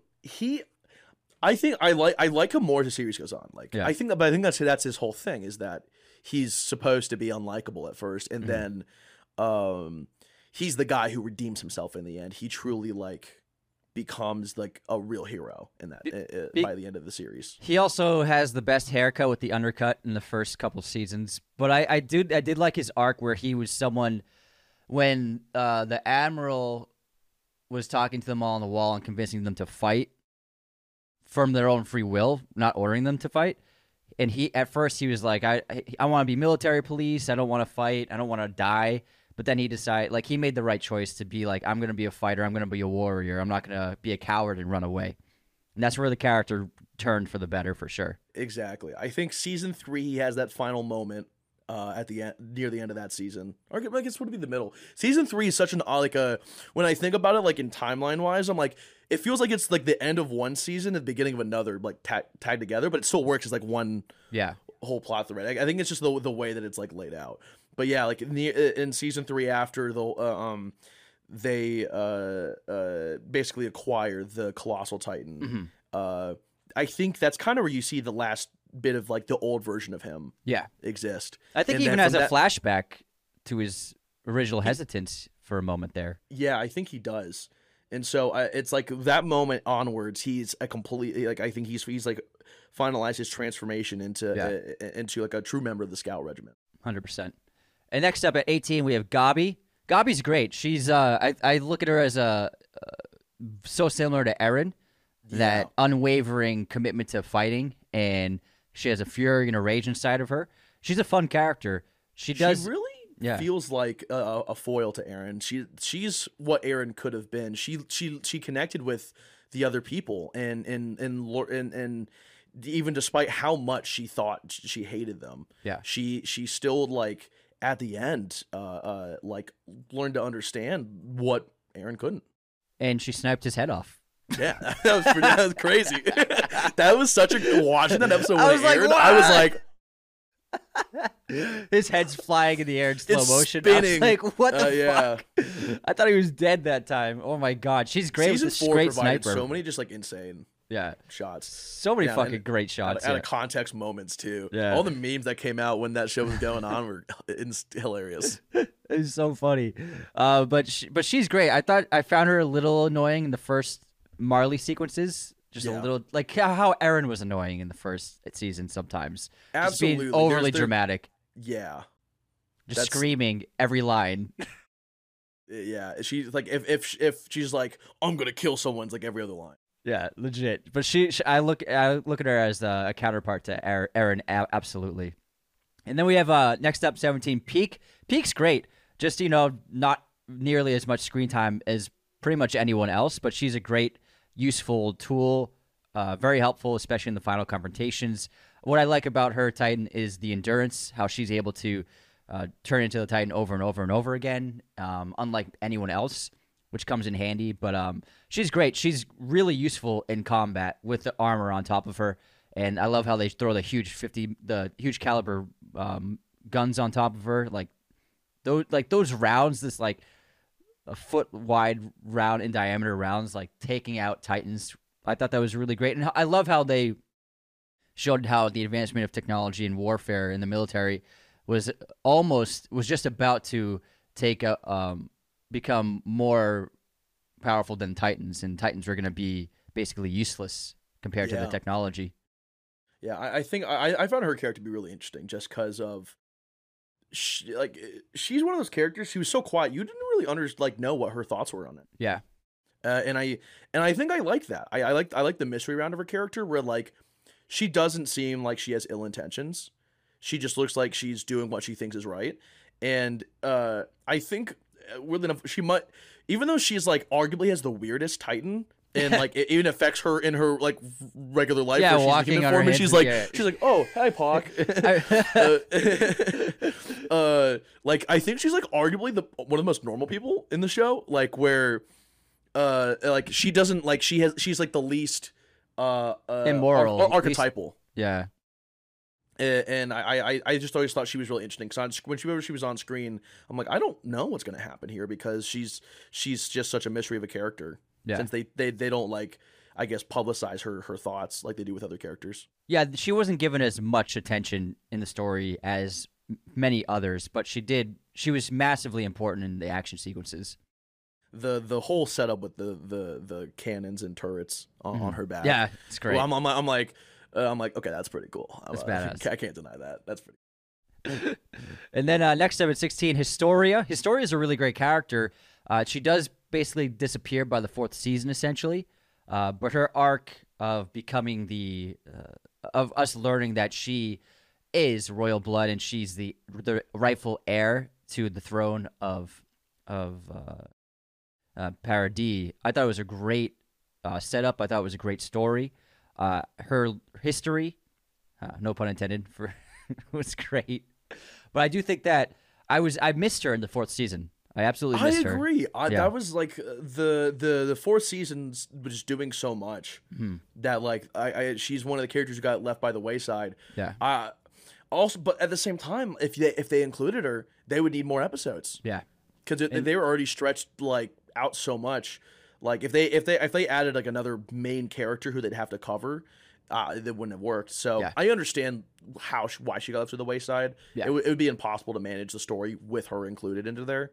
100%. Like I feel like she should have been involved. Like she's still one of the top scout members. Like she can fight. Yeah, and it was great that she killed her dad in front of the other people. Like she proved herself, and it was important for people to be like, oh, like, we can follow this. Any question about her loyalty or who she was done then and there. Yeah. And that entire sequence in that crystal cave under the chapel, I love that sequence in her decision not to kill Erwin and to basically end this cycle of power that the Rice family had been overseeing for decades upon decades. And I thought it was great for her to finally take a stand and be like, I'm ending this cycle once and for all. She's a very passive character for a lot of the story, but in season 3 and 4, she really like takes over. As a truly like strong figure who is like even with the whole agreement and like that they have about like she needs to get pregnant or whatever, she's like doing it of her own choice, chooses her own husband. Yeah. And so like for her, she was like, this isn't like me being forced to do anything. This is she has a choice, and I think that her character, despite being left out, I think they still did her justice by the way they wrote her. And she was actually vital for the audience understanding the power of eliminating memories. Yes. With her sister erasing her memories whenever she visited her, so that the audience can understand the power of the Founding Titan to be able to erase the memories or change the modify the memories of people. So I thought she was vital to the plot in that regard. Next up, we have Bertolt, the first Colossal Titan that we saw. As a Colossal Titan, he's shocking, and it's one of the most exciting moments of the entire series is his appearance. And it was an unbelievable reveal when it was revealed that he was the Colossal as well as Rhina being the Armor Titan. But Bertolt, compared to Rhina, not as interesting. Still great, but Rhina really stole the show out of the three of those Titans with Annie involved. It was Rhina who was by far the most interesting and well-written character with more of a motivation and story than Bertolt. But Bertolt was still great. Yeah, I think Bertolt is such an interesting character because he's so subdued and timid for the majority of the series. Yeah. And I obviously at first you think it's his personality, but it's almost like that was his way of keeping a barrier between him and the rest of the scouts and not forming those attachments, and why he's really the one character out of that of the group that infiltrated the wall that didn't last. Like he was since he dies. He's the one character who didn't really express any true not resentment, but remorse for what's happened. He said it, but he's one of the you can tell there's a level of he doesn't have the same level of conflict about it as Annie or Reiner had. And he's not as much even close as the Warrior, and he doesn't have the resolve of either Annie or Reiner. Reyna, you know what I mean? He didn't seem like he was a born fighter. And sometimes I was like, why was he chosen as the Colossal in Marley? Because he wasn't highly motivated as much as them to kill. Even though I think it's because despite him not having the motivation, he can have the apathy to do certain things that, because being the Colossal Titan, there's a certain level of weight to that, because your transformation is a nuke. Is a nuke. So for you to understand that being the Colossal Titan comes with being the greatest weapon known to the world at that point. Mm-hmm. That's a great point. All right, next up. Yeah, and so I think that also has a weighing on his psyche that might not necessarily be explored. Yeah, and we see that heavily with Armin when he becomes the Colossal. All right, next up we have Sasha at 14, who is just a delight and a breath of fresh air with her comedy, her hijinks, and her adoration of food. And some of the funniest moments of the series are her trying to eat, like that steak sequence. It's meat. Is very funny. Trying to eat the other guy's hand. She's just so funny, and I was so pissed when she died. I was like, that's why I rank Gabi lower, because she killed Sasha. I was like, God damn it, Sasha's dead. Gabi, I had to finish the series and have a little bit of space before I could actually appreciate her character, because I finished the show. I'm like, fuck this bitch. I'm so sick of her. I'm sick of her. I'm still not over Gabi killing her. I know that's that one's still I all the scouts, all that the main group, that's one of the few things I would want to change in as a fan. I'm like, I don't want Sasha to die. What? That was my hardest death to take in. Hanji was a tough death too, but she went out swinging, whereas Sasha just took a bullet to the chest by surprise. It was just so the way they also wrote just everything else around that is so interesting, because they say Connie and Sasha are twins. They're two halves of the same person. In the moment where Connie goes to tell everyone, he's only crying from one eye because his other half's gone. Oh man! So his tears only come from one eye. Wow, I didn't even notice that. And so there's a lot of imagery, the rest of the series, of only half of him doing something. Speaking of Connie, he's here at number 13. Next up, He's just like ridiculous because he'll try to say jokes and they're never funny at the most awkward times. Like when the houses are raining. I love Connie's character. He's like, it's eavesdropping, and like people. He are really dying. is just like that. He's just like the most. I think he genuinely is the most normal person who showed up to. Yeah. I think he's like the most innocent normal of the too. group. Yeah. He's the most relatable, and he doesn't do much in the first season aside from just being part of the gang. But I think that he gets a lot more screen time, and I ended up really loving him by the end. And when him and John were standing on that mountaintop and they're about to be turned into Titans from the gas, I was like, no.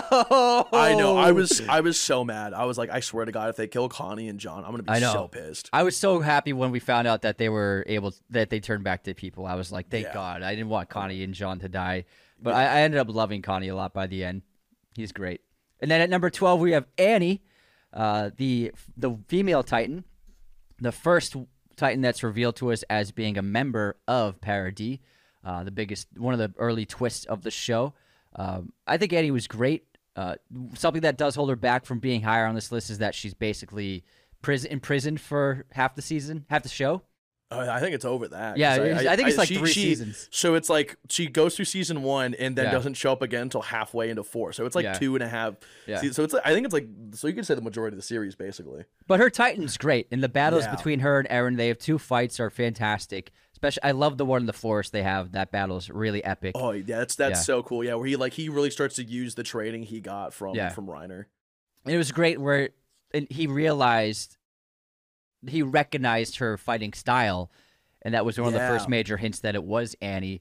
But then also, I predicted it was Annie before her reveal because the Titan looked just like her. Just like her, yeah. And then also, I remembered the fighting scene that they had in training.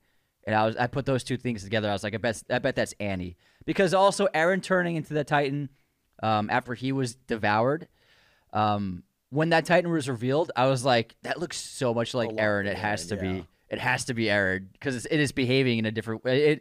Because it was fighting, I was like, Eren, all he does is fight, so it's gonna be Eren. So those 2 Titan reveals weren't very big twists for me. So right after Annie, we have Hanji at 11. Hanji was like this evolution of like this maniacal, silly character, but also throughout the course of the series, we saw that she was a great leader and an incredible warrior as well. And so I thought she was one of the most interesting characters with all these different layers and personality traits. I loved Hanji. Yeah, I didn't know what to expect out of Hanji. She was one of those characters where like season 1, I was suspicious of her. I'm like, like something's not right about how her. Interested she was in the Titans. Yeah, like she has like a really weird interest in the Titans, and it's like almost sadistic the way that she was like treating them, and like there's like a level of like insanity to it. And you realize that's just who she is as a person. She's just like a really just eclectic, just like obsessive person, and so Titans were her obsession. And as those got demystified, we got to see her kind of just become more of a normal person and become an actual like character and leader. Once that obsession's satisfied, you got to see like the other facets of her and how she can be and operate as a leader. And she probably had the best death in the whole series, I would say. Just going out, taking out colossal Titans, going up in flames. I cried when she died. I got emotional. Yeah, and it cuts to the afterlife or oh my God, yes. And it's everyone's there waiting for her. I was like, oh. And then Erwin's like, we have plenty of time to talk about it. I was like, oh my God. I almost thought Eli died at the end when they showed up, and then they disappeared. I was like, fuck. Oh my God, he's not dead, is he? Yeah. Well, Levi, I thought Levi died twice, so I'm fucking A, man. I know you knew, like, if they killed Levi, I think the fan base would have rallied. All right, next up after Hanji, we have Kenny at number 10. This great surprise wild card of a character who showed up out of nowhere, but ended up being way more important than I thought he was going to be. I thought he was just going to be this gunslinging villain, but he ended up becoming, as we know, we learned he was an Ackerman. He was part of that line. And then his connection to Mikasa, and also with Levi, raising Eli when he was being his nephew when he was a little malnourished little kid. And also, I was wondering why Levi was so short for so long, and then you learn about his backstory of being malnourished and underdeveloped because of his kid when he was a kid. Kenny trained him, and I thought that was just a wonderful, wonderful character. What a great antagonist who ended up being someone like you also rooted for. Yeah, because he wasn't even necessarily a villain. I think he's like one of the epitomes of like the product of that world. A tool. Yeah, he became a tool for just everything wrong with the original version of parody before it was taken over, where he's like Levi shouldn't have been raised that way, and so and even Kenny was aware of it. Like after Levi had started that fight and won, he realized, like, he was like, one, Levi can take care of himself, but he's also not the father figure he should have been for Levi, and so he leaves and just fully accepts what he is. And so when he comes in, this is a guy who's gone through this journey already, and he's such an interesting character where there's despite the way he portrays himself, there's a lot of layers to him. Yeah, and he actually, I mean, he chose to die rather than continue living as a Titan. I thought that was a great choice because when he had the syringe next to him, I was like, oh, fuck, Levi's going to be a Titan. And ironically, he would have survived given the culmination of the events. Well, actually, they probably would have killed him because they did eradicate parody of Titans at the end of season 3. But I thought it was a great choice. Like, it showed a lot of depth to him where he wasn't just this gunslinger. And also the connection he had to his team and his squad who he trained. I thought it was a great character, and he was just such a nice surprise in season 3.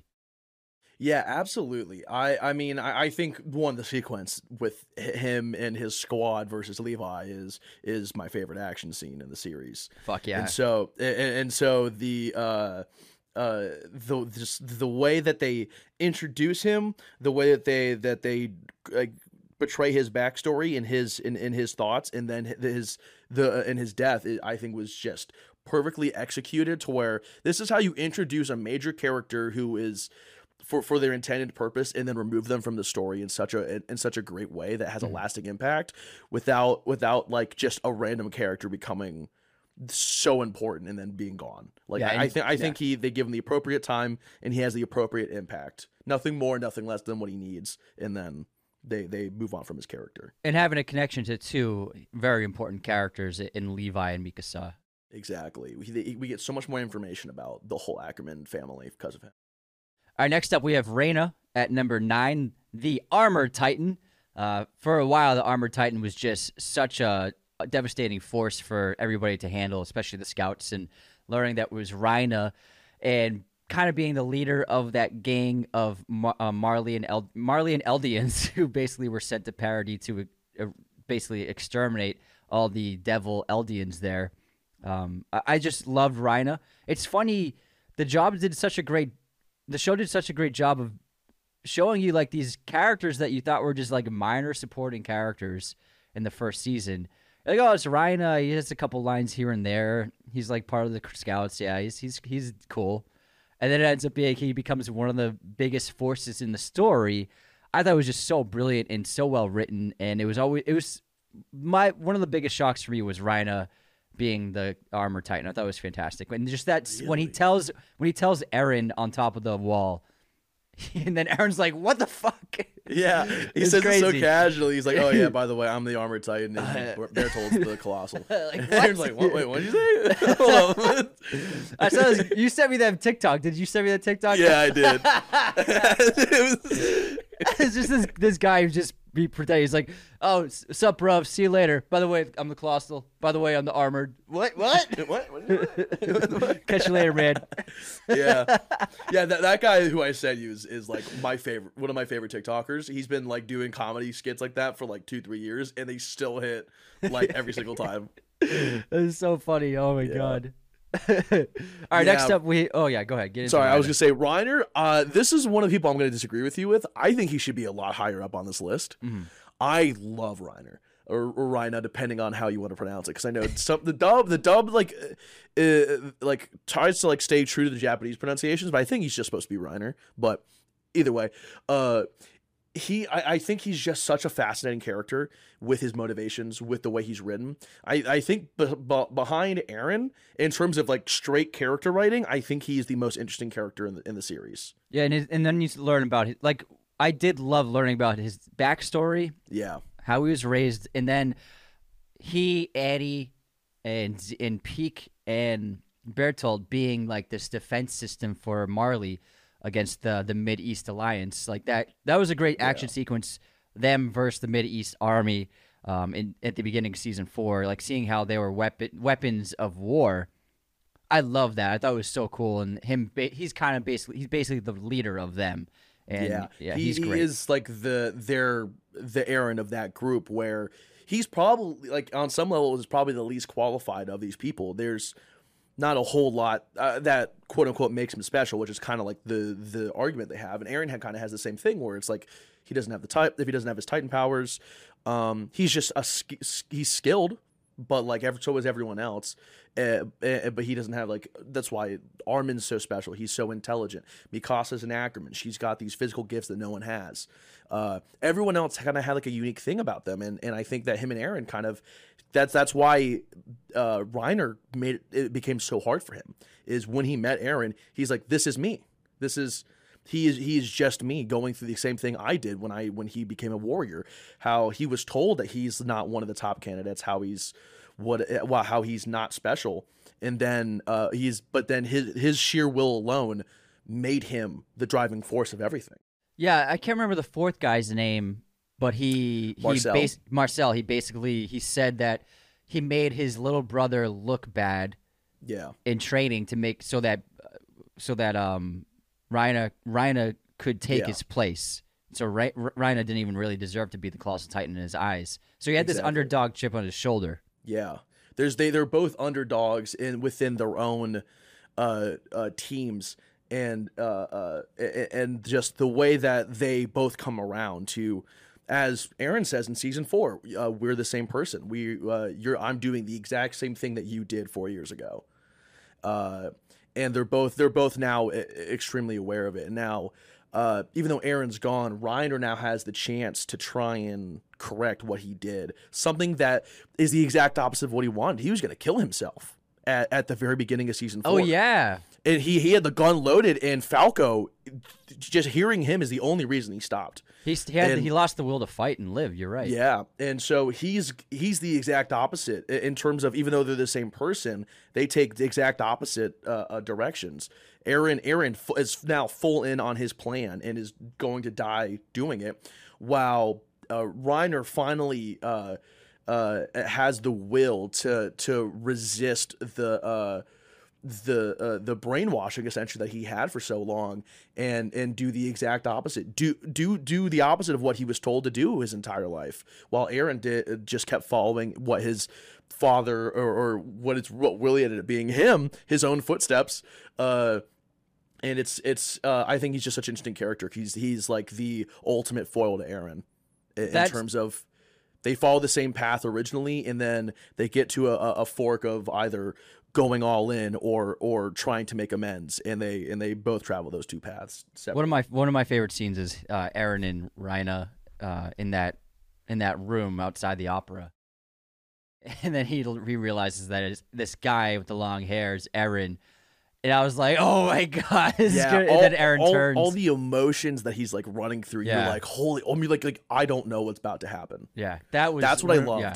One of my favorite parts about the whole show was that moment with him and Eren, and then Eren turning Titan. I was just like, "This is fucking great." It was so good. And then contrasting it with the opera and him just appearing and killing the guy on stage, I was like, "This is fucking nuts." So good. It's so incredible. All right, next up we have Erwin, the leader of the Scouts. Not very present in the first season, but he becomes so vital in the second and third seasons. An inspiring leader. So he's a symbol of hope for all the Scouts, and they look to him for his commanding prowess. And he's someone who is just and moral and good. And even Levi needs him as a leader. You know what I mean? Exactly. And one of the most incredible moments of the entire show is Erwin's charge with his men and women, with the Scouts, and charging at the Beast Titan, knowing they're all riding to their death. They're all going to die, but it gives Levi an opportunity to take the Beast out. And that speech he gives, One of the greatest monologues I've unbelievable. ever heard. Unbelievable. Like, I was like screaming, "Let's go!" Yeah, I'm like, yeah, I'm in. I'm through brick wall. Like, what do you want me to do? Oh my God. Because Yeah. like they all knew they were gonna die, but he inspired them to just face their death. Because Zeke was annihilating them and destroying every structure and building with his baseball pitching prowess. So he's got a great right arm, and the onslaught of those stones on them was just devastating.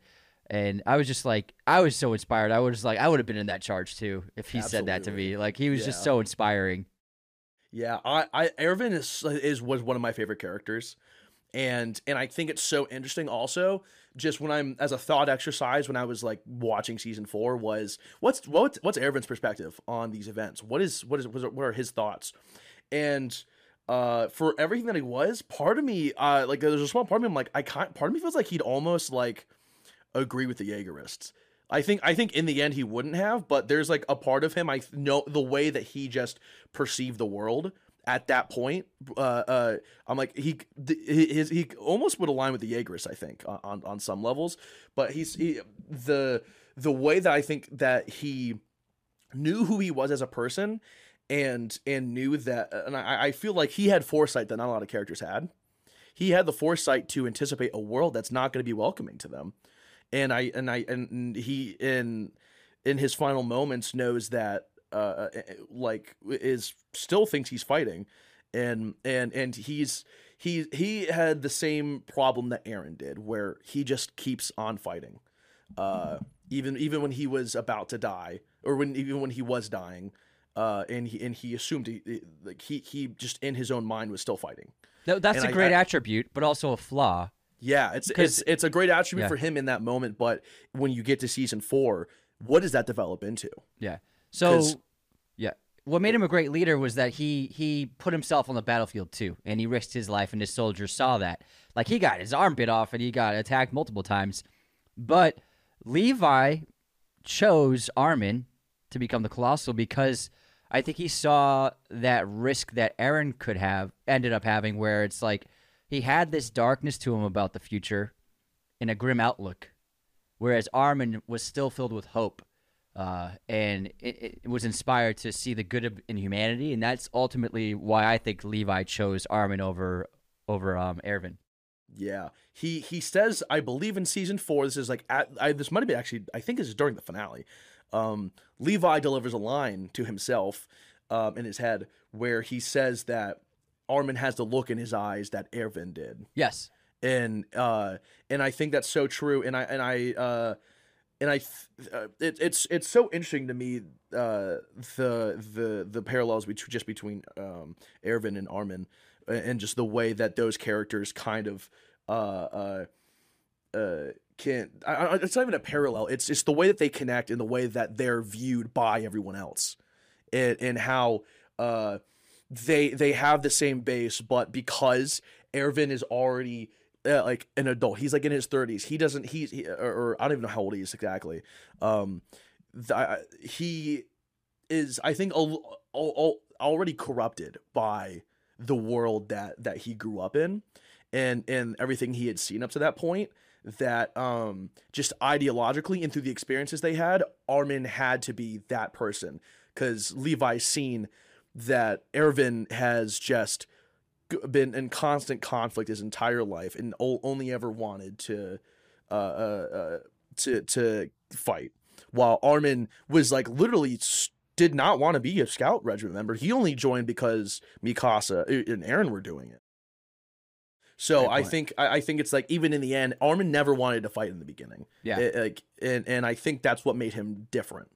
Levi saw that he had responsibility. Levi saw he had foresight, and he was unlike Erwin, does not want to sacrifice anyone else for the end goal. Yeah. He's only willing to sacrifice himself for it, and I think that's what made the difference was, while Erwin would sacrifice his men despite him being for the right cause and all that, Armin would never even consider it.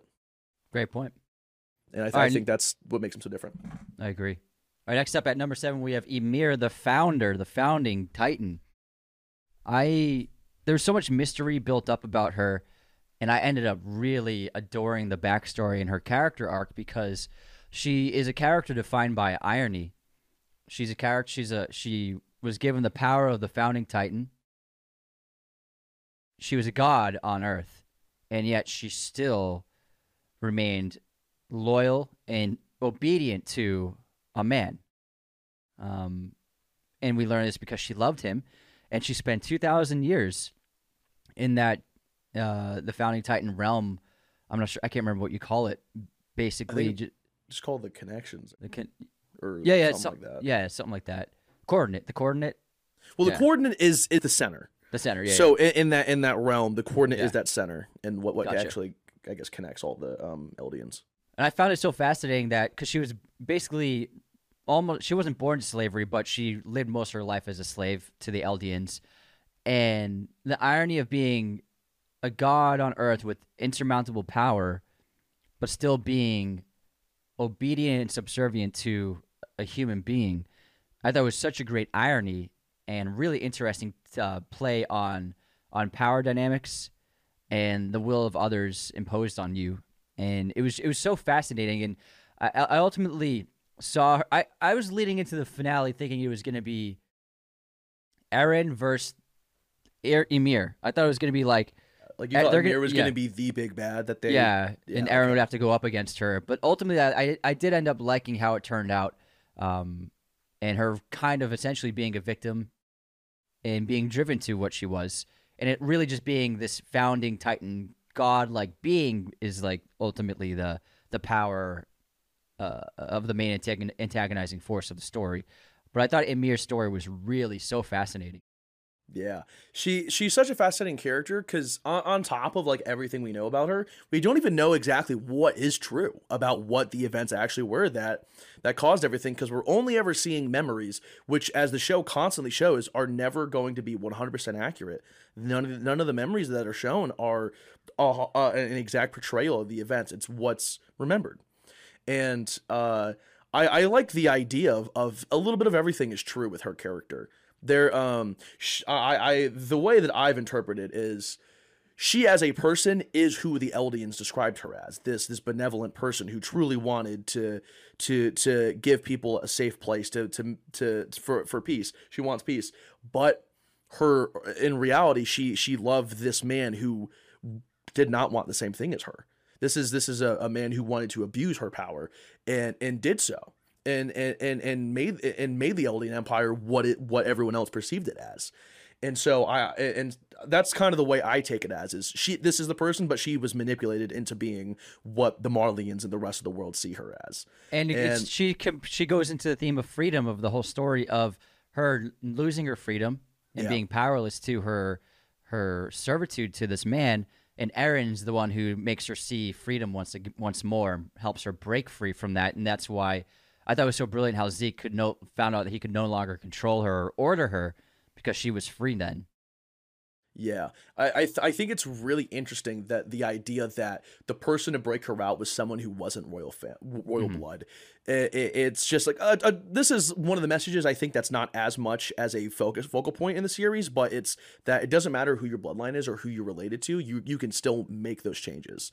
So like the characters who like are alive at the end of the series, with certain exclusions like the Ackermans and like Armin, most of the characters who are alive are like the most ordinary people, and it shows that you don't have, or I guess persisting the theme of you don't need to be special to succeed to make changes and all that. And I think that Eren being able to reach out to Ymir is one of those examples where he doesn't have royal blood, but he's still able to reach out and connect with her as a human. He had that. He was that iron will, man. Yeah. All right. Next up, we have Grisha Yeager. Very mysterious character for the first half of the series. We really only saw him a couple of times, and then we just kept focusing on that memory, that key that he held in his necklace, and the tease about the cellar. And I was just like, I thought we were going to learn about the cellar by the end of season 1, but it was like season 3. I was like, oh my God, we waited so long. But it was a great reveal. But Grisha's story is insane because we end up learning that he's from the distant lands outside the wall, and he traveled on foot to the walls. And I was just like, that reveal was so mind-blowing to me. And then his entire backstory with his previous family, with Zeke, with Marley, I was just so floored. And then his story gave the audience the information and the reveal that Titans were once Eldians on Marley, who were then transformed by the Marley powers and sent towards the wall as a line of defense against the Eldians on Paradis. And I was so shocked. It was one of the most incredible twists of the series, which is full of mind-blowing twists. Yeah, I think Grisha is such a fascinating character because he's such a just intensely passionate person that like it's and he's constantly manipulated, which is such a interesting thing because you spend the first 3 seasons thinking like he is the driving force behind this entire story, where once you reach the end of season 3 and you watch season 4, you realize he really is just a pawn in all this. He is just being Aaron's pawn. He's Aaron's pawn. He every single thing he does is led by Aaron. I think he's just such a fascinating character that like he like was so devoted to this cause of restoring Eldia that he is fully, and having seen the memories of Aaron also being shown just what he wants to see, he's all in. He's like, I know what's going to happen and I'm still going to do it. He had so much foresight into this especially by the time that he gives Aaron his Titan. He knows exactly what's going to happen and still is 100% on the plan, which is so interesting. I really do wonder what Grisha's thoughts would be on this finale. Yeah, because he has that line where he says Aaron's going to get everything he wanted. Yeah. To Zeke. He never really communicates what he wants. Outside of, he says he wants, I think he obviously wants to restore Eldia, but once we're past that stage and he sees the future and all of this, I'm very curious to see. He's one of those characters where I'm like, I wish we got more time with him. Yeah, because that's how great he is, and his life is a fucking roller coaster. Like the ups and downs of his life and the transformations he had to go through, and I love how, Zeke saw him as a horrible father who forgot him and moved on, but then when he sees the photo, when he sees Grisha crying at the photo that he kept secret from Aaron and his wife, and he saw that Grisha never lost that love for his first family, that was such a powerful moment. But for Grisha's decisions, I think that he became a slave to the futility of his actions and the inevitability of the outcome when Aaron showed it to him. And so Grisha decided, this is what will be, and I have no power anymore, so I'm going to do what my son tells me to do. I think that was really what was motivating him to kill the Rice family after he first spared them. Yeah, there's so many of his actions that are like just Aaron, but they're telling him what to do. So like going back to some of the series, even though they don't imply that Aaron is there influencing him, there's moments where you think back, you're like, that's definitely Aaron being involved. So like the first time, when Aaron ends up being close to the Ackermans' cabin and ends up finding the Ackermans, I feel like it's safe to assume that Grisha knew that was happening, and so knew how to set themselves up to go. So Aaron meets Mikasa and meets Armin, because the owl who passes on the attack Titan to him tells him to go find Armin and Mikasa before Grisha first transforms. So this is set up like decades ahead of time before they're even born. He's like, these are people that you need to meet. Or you need to introduce your son to. And so Grisha sets Aaron up to be in a situation where he meets the people he needs to meet, which is, so it's even on the minute level of social interaction. It's social, everything about Aaron's life is socially engineered by future Aaron through Grisha. Yeah. It's all like the grandfather paradox of inevitability, where it has to happen because it already has happened. Exactly. I think that's such a fascinating part of the story that it just everything is just cyclical. Yeah, It all comes back to another moment. Man, it's fucking great. So good. All right, next up we have at number 5 Zeke Yeager, another member of the Yeager family, Grisha's first son. One of my favorite twists of the show was revealing that Zeke was the Beast Titan, and then that Zeke was Aaron's half brother. I was like, what the fuck? Because the first time he saw the Beast Titan, he showed up outside and he spoke to one of the scouts before he killed him. I can't remember the name of that scout. But but he was speaking normally. He's like, what's that thing you're wearing? How does it make you fly? And I was like, what the fuck? Yeah, I remember seeing that live, and I was like, well, okay. I'm like, I didn't assume he was a Titan shifter at first, so I was like, they talk? I was like, what? I thought it was like my first initial guess was it was like a founding Titan. Yeah, just like a really ancient one. Yeah. And then I ended up being so wrong. And then after that, I was like, I'm not gonna theorize anymore. Honestly, once we get the Zeke reveal, we're like, I got nothing. I got no idea. I have no fucking idea. I'm just find out when the show tells me. but Zeke's a great character. His story is so well written. There's so many layers to it. It's complex. He goes through great turmoil.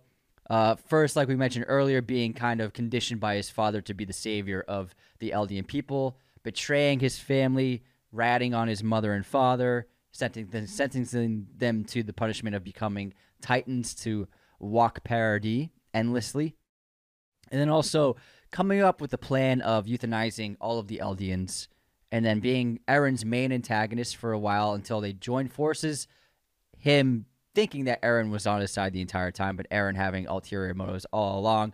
But he ended up being such an imposing force against the scouts and against the Eldians. He was horribly brutal in combat, such a difficult brute to take down. Only Levi could do it. He did it twice, and I was just like, fuck yeah, let's go.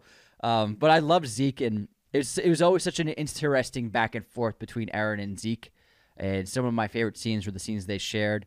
And then I love like connecting the baseball, because the first things we see the Beast doing are throwing the crumpled up rocks as his main use of artillery and throwing it like a pitcher. And I was always like, why is he throwing it like a baseball pitcher? And then he plays baseball. And then it connects to him playing catch as a kid on Marley. And I was just like, this is unbelievable. It's so cool. They connect all these things together. I love how they don't even like explicitly tell you that either. Like you have to, you as a viewer have to put that together of them showing the scenes of catch. You're like, oh, that's why it's his main thing. Yeah. Is just because of these scenes that exist, and they're never going to explicitly tell you that, though. And so the first time he's throwing like that is against the scouts before Erwin charges, and he references baseball. He like says, I can't remember exactly what he says, but it's a reference to like something in baseball. And then I was like, okay, baseball exists somewhere. It either exists in the past or it exists somewhere out there. And so for me, that was a huge hint that there was civilization beyond the walls. Yeah. Because he's referencing baseball, not just with the motion, but with his words. And I was like, okay, there's a history of baseball somewhere in this world. Yeah, there's something bigger going on, because like this clearly doesn't exist in their culture. Yeah, 100%. Yeah, the Zeke is just such a fascinating character. Like, just everything about him, where even when he betrayed his parents, it wasn't because he thinks his parents like were necessarily in the wrong. Him betraying them and what he assumes is them going to get turned into Titans. He thinks it's still all part of the greater good, and not just as like being loyal to Marley. This is in like I don't even know. I'm really fascinated to know like when Zeke became the character that we see him as an adult, because we don't really necessarily see that transformation or how he as a person changed to become like that. When he came up with his plan, with the euthanization plan, while like he's like I want to save Eldians. He doesn't want to kill the Eldians, but like that's not apparent like when he betrays his parents and turns them in. So I'm so curious to like see the evolution of that character Like what's ticking? Like we don't. He's also one of the few characters we don't get to hear a lot of his internal dialogue, or his interior monologue. Him and Aaron in the final season, like, we don't get any more of their thoughts. We just hear what they tell people, which is how it should be. Because if we get their inner monologue, then we know the whole plan. But Zeke is such a fascinating character in the way that he is portraying himself as a villain, but at the same time as the other Marlians, or the warriors who arrive on Parody to go take the Founding Titan back, he's the only one who actually wants to save the Eldians. The rest of them do think they're devils and want to kill them, but Zeke has ulterior motives when he's there, and it's not until later on that everyone else starts getting on board with that. So Zeke kind of went in on a different mission from everyone else, which I think is something never really discussed that much. And I love, he's, as an adult, he's defined by his father's supposed abandonment of him and rejection of him. And then one of my favorite sequences was basically the Christmas Carol sequence of him and Aaron tracing Grisha's memories and walking through the memories and observing. And Zeke walked into that thinking, we're going to see Grisha being this horrible father to me, a man who left his family, betrayed me, and never thought about me again, and he just cared. He just washed his hands on me. But Aaron's like, it's not what you think, man. And then then they keep seeing the memories of Grisha basically being forced into his hand of having to leave, and then regretting deeply. And not a day went by where he didn't miss his former family and his previous wife and his previous son, and that really struck a chord with him. A man who was defined by his father's rejection, realizing that his father still loved him to the very end. Exactly. Grisha was absolutely a flawed person, but Zeke thought he knew everything, and then he finds out he doesn't. And I think that the mechanism that he had built a coping mechanism around turning him in. So he told himself that his father never really loved him, and he was only just a tool for the restoration movement. And I think that was just how he coped with what he did, because to a certain extent he clearly loved his father and his mom, and probably didn't actually want them to die, but at the same time, the way that he thought a solution to all this was the steps that he took.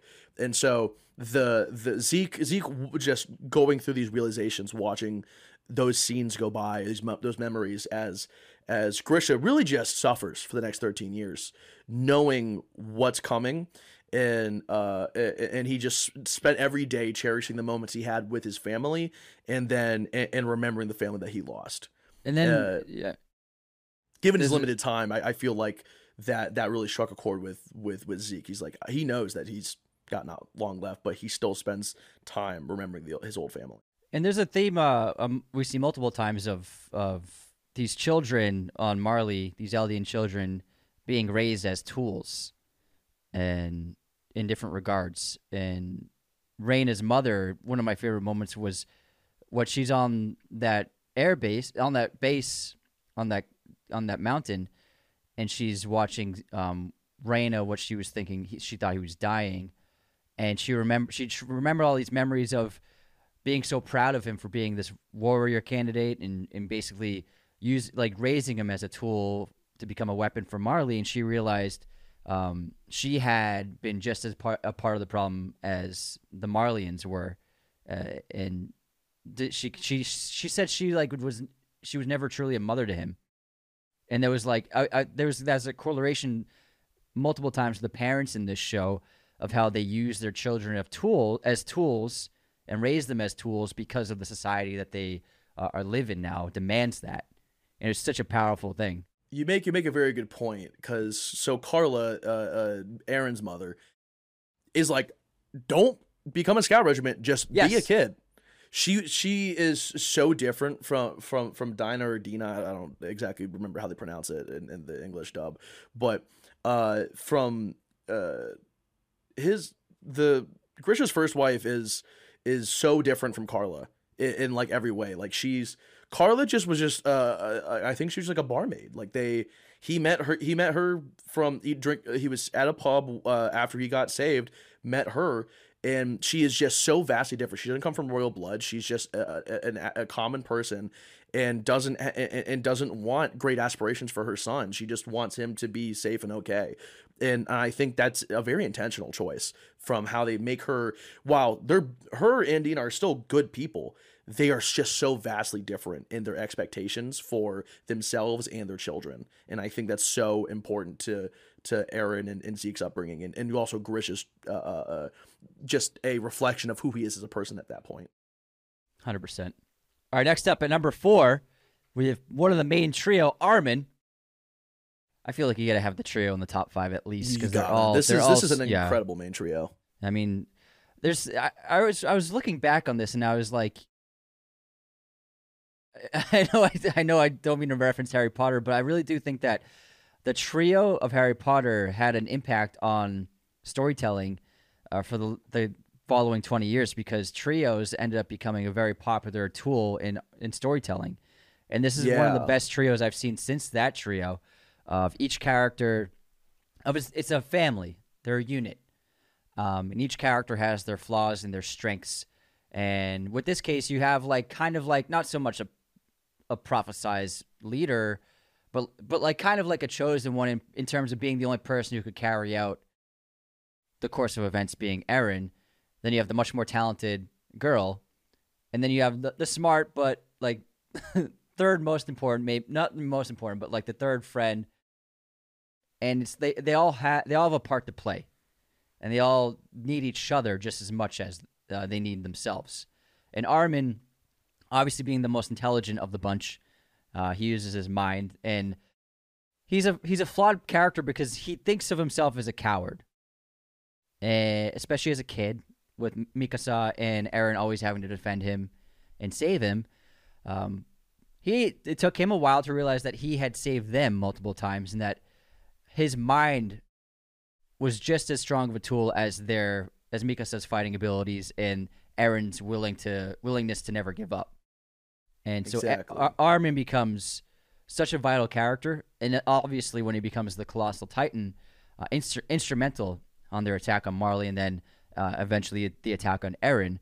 But I think his mind and his intellect are unparalleled, and one of the most important moments of the whole series is Levi choosing him over Erwin, which we talked about earlier. But Levi absolutely made the right decision. And Armin's someone he's innocent, and like you said, he doesn't want anyone to die. He doesn't want to kill anyone, but he accepts the cards he's dealt and understands that to make this change, he does have to be the Colossal Titan, and he does have to transform, knowing that he's killing thousands of people every time he does it. Exactly. Armin is such a fascinating character in the way that every single character recognizes how special he is before he does. And any character who doesn't recognize how special he is ends up dead. They don't understand who he is and how much he's necessary to this story. When it comes to the trio, like you mentioned, it's a very common trope in anime, that just, or in manga series in general, because of just they tend to previous series tend to inspire next ones, because the way that manga is published, it's usually done through a magazine or a publishing, and they only have so many stories, and the previous ones that they have released will tend to influence the next ones. So Attack on Titan's been influenced by so many big anime series that have gone on for a long time. So Naruto, which is one of the biggest anime series out there, also famously has their trio of their main characters, and that's you see that's common trope. So the studio that did season 4 of Attack on Titan, they have another series called Jujutsu Kaisen. It's also a trio. It's that's an interesting archetype, and they use these trios in Attack on Titan to balance out the flaws in these characters. So when they're together, they've hit everything. Each character is capable of what they need to accomplish what they want, and I think Armin, once he realizes that's when he becomes most dangerous and becomes the leader that they need him to be as the next commander of the scouts. And the way that I think that they write his character makes him just so compelling. I think like he might be my favorite character in the series, just purely from where he starts to where he ends. He is he like at the end of the series, I think him and Mikasa are the protagonists in the finale. Yeah. They it's their journey in the end that's what saves humanity. And it's their free will to resist Eren, to resist their closest confidant, and make the right choice through free will. And to have the strength to do that, Armin could not have done that at the beginning of the series. He would have never been able to resist Eren. He needed to go through the journey that he did to become who he is at the end, to come up with the plan to defeat him, to get the will to do what he needs to do. He becomes such a fascinating character, and the just in the end is, to me, the most important character in the series behind Eren. He was also afraid to make decisions early on when people depended on him to make decisions, and then by the final season, he was a strong commander. And it's really a testament to being a reluctant leader.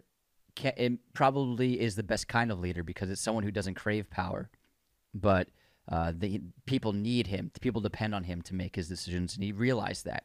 He didn't trust himself in the first 2 seasons. And there's one point where he passed the commanding duties to, I think, Jean, because he was too afraid to make a decision. And so he goes through a great transformation and arc of becoming a leader that's necessary to take out the force that is Eren Yeager. Yeah, and then he has the ability to do something that a lot of people do is betray their closest people, their closest friends, for the greater good, to truly see like the big picture. He's one of the few characters that does see the big picture, and even in the end, he, as much as he knows he's doing the right thing, in the final moments of the series, he still hates that he has to do it. I'll see you in hell. Yeah. He's such a fascinating character. Those last like 20 minutes of the series are just heart-wrenching. And he also, that chat between him and Eren on the water, after Eren dies, he says that he's just as responsible for the rumbling as Eren is, and it's because of their mutual. When Eren saw the outside world, he grew to hate it, that it existed, and then Armin felt responsible because his dream propelled all that. Yeah, he motivated Eren to seek the outside world, and so he's just as responsible as Eren was in his own eyes. And so that was such a powerful scene. And then the water below them turns to blood. I was like, oh my god, this is unbelievable. All right, next up we have Mikasa Ackerman, who, in my opinion, is the heart of the series. Her connection to Eren wasn't clear at first until the reveal of Eren saving her when they were both children, and Eren just fucking stabbed those guys. I was like, oh my god, this kid's a killer. Yeah. He is a killer. And then also we got the hint of the Ackerman blood in her when she was too frightened to move, and then suddenly the will to fight took a hold of her to defend Eren. But Mikasa is the heart of the film, and her unwavering devotion to Eren is endearing, and it can be flawed at times, and it can make the audience question, how can you still love him after all of this? But their connection is profound and deep, and one of the most tragic aspects of the show was that they never had a future together, although Eren did create those memories, which were revealed to her after he passed away, which I thought was so beautiful, and culminating into that final scene when that dove takes her scarf, and in her eyes seeing, oh, that is the spirit of Eren communicating with me. And on top of that, she's just one of the most fierce warriors in the show. Incredible. Every time she's in an action sequence, I'm just like, let's go, because let's go fuck him up. Anytime an Ackerman's working ODM gear, you're like, oh, I'm locked in. What's gonna happen? For real. Yeah, Mikasa is just such a fascinating character. with the mental layers that she has. She is by far the most silent of the protagonists. Like, we don't know what she's thinking almost ever. And I think that's what makes her so compelling, is the fact that they've left her thoughts out of this of most of the scenes. And so the way that she carries herself as the series goes on is so fascinating, as she like develops her own sense of personal identity. Like, the amount of emotions she displays between the beginning and the end is different. Like, with Sasha's death that occurs, like, she's sobbing. I don't, and like, besides Armin, like, I don't see her, like, if we go back to season 1, assuming like if she does not have those connections like she does.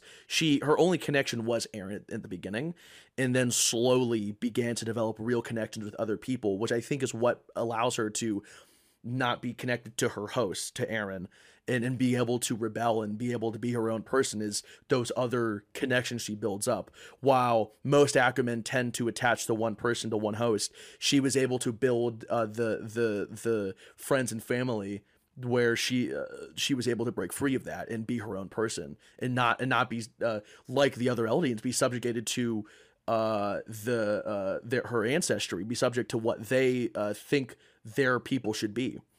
And so she doesn't have to be an Ackerman in the way that she was told she should be. She can go on to be her own person. And I think that's like one of her big character arcs, is becoming independent, becoming her own person. And that's the catalyst for that is Eren forcing that out of her. Exactly. And one of the most sad, tragic parts of that entire show was him just tearing into her and Armin, then beating up Armin, but then also telling her that he hated her since she was a kid, and that she can't control herself, her Eldian blood commands her. And so he knew that he had to push her that hard for her to be able to make her own choices and gain her own freedom outside of her bloodline. And it was like, I was like, that scene was so hard to watch. That was such a difficult scene to take in. Especially with like with, I guess now hindsight's 2020, knowing exactly what Eren was doing. He had to cut himself off from the two people who otherwise would have never gone with it. It's just such a tragic story of what she has to go through. Yeah. For all the people who ended up better in the end after what happened. I think Mikasa's one of the few people who's probably never going to be able to recover from these events, even though she does move on, and there's just too much there for her to like really fully recover from this. And I think that's just such an interesting way how Eren wanted to hurt the least ended up probably the most hurt in the end of the series. Yeah, and leading into the finale, I predicted, I was like, it seems like Mikasa is gonna have to be the one to kill Eren. It was all, I feel like both of their storylines and their characters it was all set up, and it had to be her. Nobody else could really lay that final blow except for her. And so when it finally did happen and she decapitated him, it was both, it made sense in a satisfying way, and then it was horribly tragic as she held his head in her arms. And it was so powerful. But speaking of Eren's number 2 on the list. Now, Eren, I honestly didn't love him in the first half of the first season, and I think it's just because he was like the annoying kid, so overly dramatic, and just too much, dialed to 11. But in retrospect, it ended up being his most defining trait was his ferocity and his unwillingness to accept defeat and his desire to fight to the very last breath, which ended up being the only person who could carry out this mission that he realized of defeating the Titan power. And Eren went through so many transformations. And one of my favorite moments, though, was when he went up against the Colossal Titan by himself in Season 1. And he's about to strike its nape, and then it disappeared. But I was like, this kid, he's not the most skilled. He's not the smartest. He's not the strongest. But he has such a will within him that it seems like he can accomplish anything. He has that like chip on his shoulder, and it seems like whatever he sets his mind to, he can accomplish it. And then he transforms throughout the course of the series of seasons into a stronger warrior, and then a Titan, and then for a while their most valuable asset and weapon, into being basically the main villain of season 4. But also, it's not until you see everything in the culmination of the rest of the story that you realize that he made all of these decisions because it was basically the best thing to do. And I understand his choices. And when I see this, I connect to Arrival, the Denis Villeneuve film, and Amy Adams' character. And something similar happens to Erin in this film, where for her, when she understands the language of the heptapods, time no longer is a straight line, it becomes a circle for her. And so Erwin, when he connects to the founding Titan, same thing happens to him. Time is not linear. Time is happening all at once. And so in a way, he's not even a human being anymore. He's become much more than that. He's evolved into a higher evolution of what it is to be a human being. Time is all at once for him. And that's what motivates him to make all of his decisions. And when you learn that he really was the puppet master pulling all the strings, and he was doing horrible things, but he knew he had to do them, and it was so difficult, and you saw it weighing on him. His tone, in season 4, he was just like a completely different person. He had this darkness to him, this silence to him, this horrible look of despair in his eyes. You don't really know why he's become like this. This is once the most energetic, ruthless, like a kid you can never shut up. And then you see, really, it was the choices he was forced to make that weighed on him so much. But he really was the only person alive who had the strength to continue fighting and to do these horrible things, to continue the story, to make it happen. So he really ended up, he was defined by that power within him to fight. And that's the only thing that really was the only person who could make it happen. Yeah. Eren starts out being pretty much your like almost a stereotypical anime protagonist. So the series that it's written in, Attack on Titan, is considered what's called a seinen, which is a show or a series specifically aimed at 18 and older men. Okay. Typically speaking, the most popular anime are shonen, which are targeted at teen boys.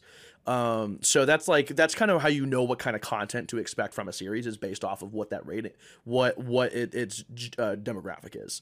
And since in a lot of shonen, the initial version of Eren we get are their main characters. They tend to have tend to be static protagonists with a dynamic world that changes due to the protagonist. And when we first introduced to Eren, that's what he appears to be. He's going to be this strong-willed person who is going to change everyone else around him.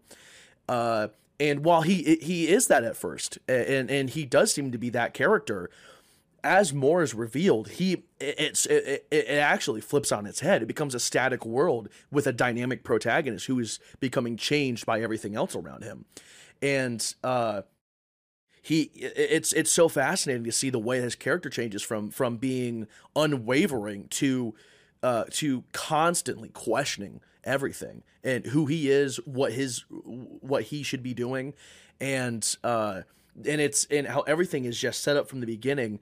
Even going back to like everything we knew about this character was set up from the beginning. And so we have a scene where when Eren initially is training with the ODM gear as in camp, you see he hits his head, like he falls over, and as he's sitting there kind of reeling, trying to figure out what he did wrong, you see steam's coming off his head. At the moment, you're like, oh, that's like an exaggerating thing. In hindsight, you're like, holy shit, no, because he's healing himself as a Titan. So like steam's literally coming off his head, and you think that's just like a cartoony thing. Like, no, this is an actual in-universe thing happening. And then you have in scenes where them as kids, when they first get out of Shiganshina and escape, and they're like sitting by themselves in like that little hallway where everyone's gathered after they got food. You see someone who looks a lot like season 4 Eren in the background. Oh my who God. who is giving Eren his, because remember, Eren starts crying at the beginning of the series. He dreams about the future. Future Eren sends his memories back, and so this is once again future Eren there in that moment. So he's constantly there in his own past, setting himself up to become what he is, and he's just becomes this force that is like just subverts expectations for the audience, as even people who are familiar with anime, because he starts off being your stereotypical protagonist and then subverts it entirely and becomes the ultimate antagonist, where every single person in the series is now aligned against him. It was so brilliant. It is. It's so fascinating the way that his character develops into what it is. And I honestly, with some time now separated, I love the fact that season 4 is in media res. We are just dropped into it 4 years later. I think if we got to see Eren progress into the form that we see him in, that ruins the story, because we now know what he's thinking. We no longer get to try and perceive the events and perceive the world through our own perspective. We get it tinted through Eren's perspective. And by the way that they write his character, we don't see the world through his eyes. We just see the world, and we get the most objective point of view of it. And I think not a lot of series will do that. A lot of series will tend to use the main character as the lens for the audience, but I think this is one of the few ones that they don't, and we get to see Eren just kind of evolve and not be limited by being a protagonist. I expected from the first season to be like, oh, Eren is gonna turn into the super titan, he's gonna fight whatever the big force is, and I couldn't have been more wrong, and I was so pleasantly surprised by that. And I'm glad you mentioned that dream, because one of the most powerful moments, and it's a moment where I screamed out, was at the end of the series. We saw the flashback of Eren, which was the first shot we saw of him and Mikasa under the tree, and he woke up from that dream, and I was like, oh my fucking God, that was Eren giving him that dream when he was a little kid, and we're back under that tree again. I was so mind blown, and then also bookending it, not technically, but because there's more shots at the end of the season, but Mikasa under that tree, just reflecting the opening shot we saw of them under the tree. In the first shot, there's all the walls in the background, and then in the finale, there's no more walls. It's just the city, and then we slowly see the city getting rebuilt. So I thought it was just a wonderful bookend for Eren's story, where he first saw, that was probably the first moment that future Eren reached out to him, you could say. And then it ends with it being his grave under that tree. Yeah, absolutely. That's why I love the connections they make from the beginning of the end of the series, where everything is planned out. There's not a moment or a scene that is just there for entertainment. It all has purpose in the grander scheme of things, which is what I love about that. It's one of those series that does not waste the time it takes. Every single scene has purpose, which is not something a lot of series do, especially when they get longer and longer. And I also think that in my opinion, the story doesn't end for the Titans. So what's interesting, what I loved was, so when Mikasa buried his head under the tree, and then we saw the future of centuries taking place, and that tree growing bigger and bigger and bigger. And then it looked so much like the tree that Ymir walked into when she was a girl. And it even had like that open doorway on the roots, and that kid and his dog walk up to the tree and see that tree. So when I saw that ending, I was like, is this a cycle of events that's going to happen again? So maybe since he had the founding titan inside of him, maybe the founding titan lay dormant inside the roots of that tree. And so I imagine that kid with his dog going into the tree, just like Ymir did, and a little squid-like being taking a hold of that little kid and turning him into a new founding titan. So I think that his head being buried there allowed for the future of the Titans to maybe live on. That's interesting. I never really thought about that. I mean, obviously the imagery is there with the tree being basically a recreation of Ymir, but at least in my eyes, I think it's just that we're showing humanity we're on a desolate world now. They blew themselves up, and it's almost like post-apocalyptic. But the tree being there, I felt like was more of a proof that in the end they were right for resisting Aaron and resisting the cycle, because even through all the hardship they continued to go through afterwards, life persevered. And even just a tree that was able to withstand Mm-hmm. everything that happened. And so I never considered like maybe that would be a continuation of the cycle of the story. I looked at it as like a Titan tree. That's why it formed so in an odd shape and so powerfully and vastly tall. Yeah. Because it had maybe the founding Titan DNA in it, just like the tree that Ymir walked into thousands of years earlier. Yeah, I like the mystery of it. I think that even like we still don't actually know how Ymir got her power. I like how they didn't explain that thing. I think there's certain parts to a good story when mystery is involved that you just shouldn't answer. It's the mysteries of life, and Yeah, we there's didn't need certain to. We mysteries needed to of know what origin this thing should was. not be there. Yeah. We don't need to know if there's a god in this universe. We don't know if we don't need to know if he's giving out powers to people. Yeah. Because just that being unanswered just makes the world feel so much more real. The more you answer about a world's lore in a story, the more you take away from that world. It doesn't feel as real. I feel like so many other versions would have been like people explaining the origins of this creature and its powers. Now I was like, we don't need to know that. We know everything. We've been told everything we really need to know, and I'm glad they held back on that. Yeah. All right, let's get into Let's get into our final character. Now, if you're a fan of Attack on Titan, you know that there's one character we haven't mentioned on this list, and that is Captain Levi Ackerman, a fan favorite, and I understand why, because whenever he's on screen, he just lights up, and whenever every word he says is just gold, and he's just the most powerful fighter, the greatest warrior. His resolve is incredible. He takes no prisoners, doesn't like jokes, and he's just the ultimate badass. I just every time Levi's on screen, it makes the episode better, honestly. Something I love about Levi's character is how self-aware he is. He knows he can't be the leader for the scouts. Because you would have expected after Hanji, it would have been Levi next. But it goes to Armin, and Levi is so aware of this, especially when I feel like this self-awareness does take hold a little bit when it comes down to the decision of whether to save Armin or Erwin, where not only is his perception of those two involved, but of himself, because I think, at least in my perspective, he expects Erwin to pass it on to him once the time comes. And so he himself knowing himself, he knows he cannot be that leader. And so the way that he operates as a person changes through the series, even though it's like not as obvious. It's very subtle. He's still the same person, but his the way that he operates is different. At the beginning of the series, he just doesn't care about basically anything but what Erwin wants him to do. But by the end, he has his own will. I think it's the same thing with the Ackermans. I think Erwin's death liberated him the same way Aaron's did for Mikasa.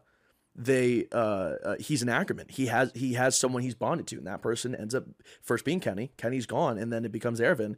And then with Erwin gone, he truly he becomes his own person. But that transformation isn't complete until Zeke's dead. I agree. He was so obsessed with killing Zeke. Once Zeke is dead, he's finally freed from his curse of being an Ackerman. He no longer has that attachment to Erwin. Zeke was the last thing he had. But he was so focused on that, that you can see how his curse manifests with his obsession with Zeke in seasons 3 and 4. But he is able to finally separate himself and become his own individual. and on top of that, just be cool as shit while doing it. Like he took a explosion point blank, and he's like, all right, give me like a couple days and I'll be good to go. I'll heal up. he's like, I'm missing. He's like, oh, he said, yeah, only 2 fingers is all I need. I he know, had his thumb and his like ring finger to use it. Yeah. So he's like literally holding it like that. It's crazy. I love him. When we first meet him in the first 2 seasons, he is defined by being a soldier and defined by being a tool, and he's happy being a tool and nothing more. And you're right. It's not until the end of the journey where he decides to fight for something greater than that and separate himself from duty and to do what's right for once rather than doing what he's told. Because I always thought that it was so interesting because he's the most respected fighter and warrior, but he's not really a commander. He's a leader on the battlefield, but in terms of a commander, you're right. He knows he isn't suited to that, and so he's happy just being a sword.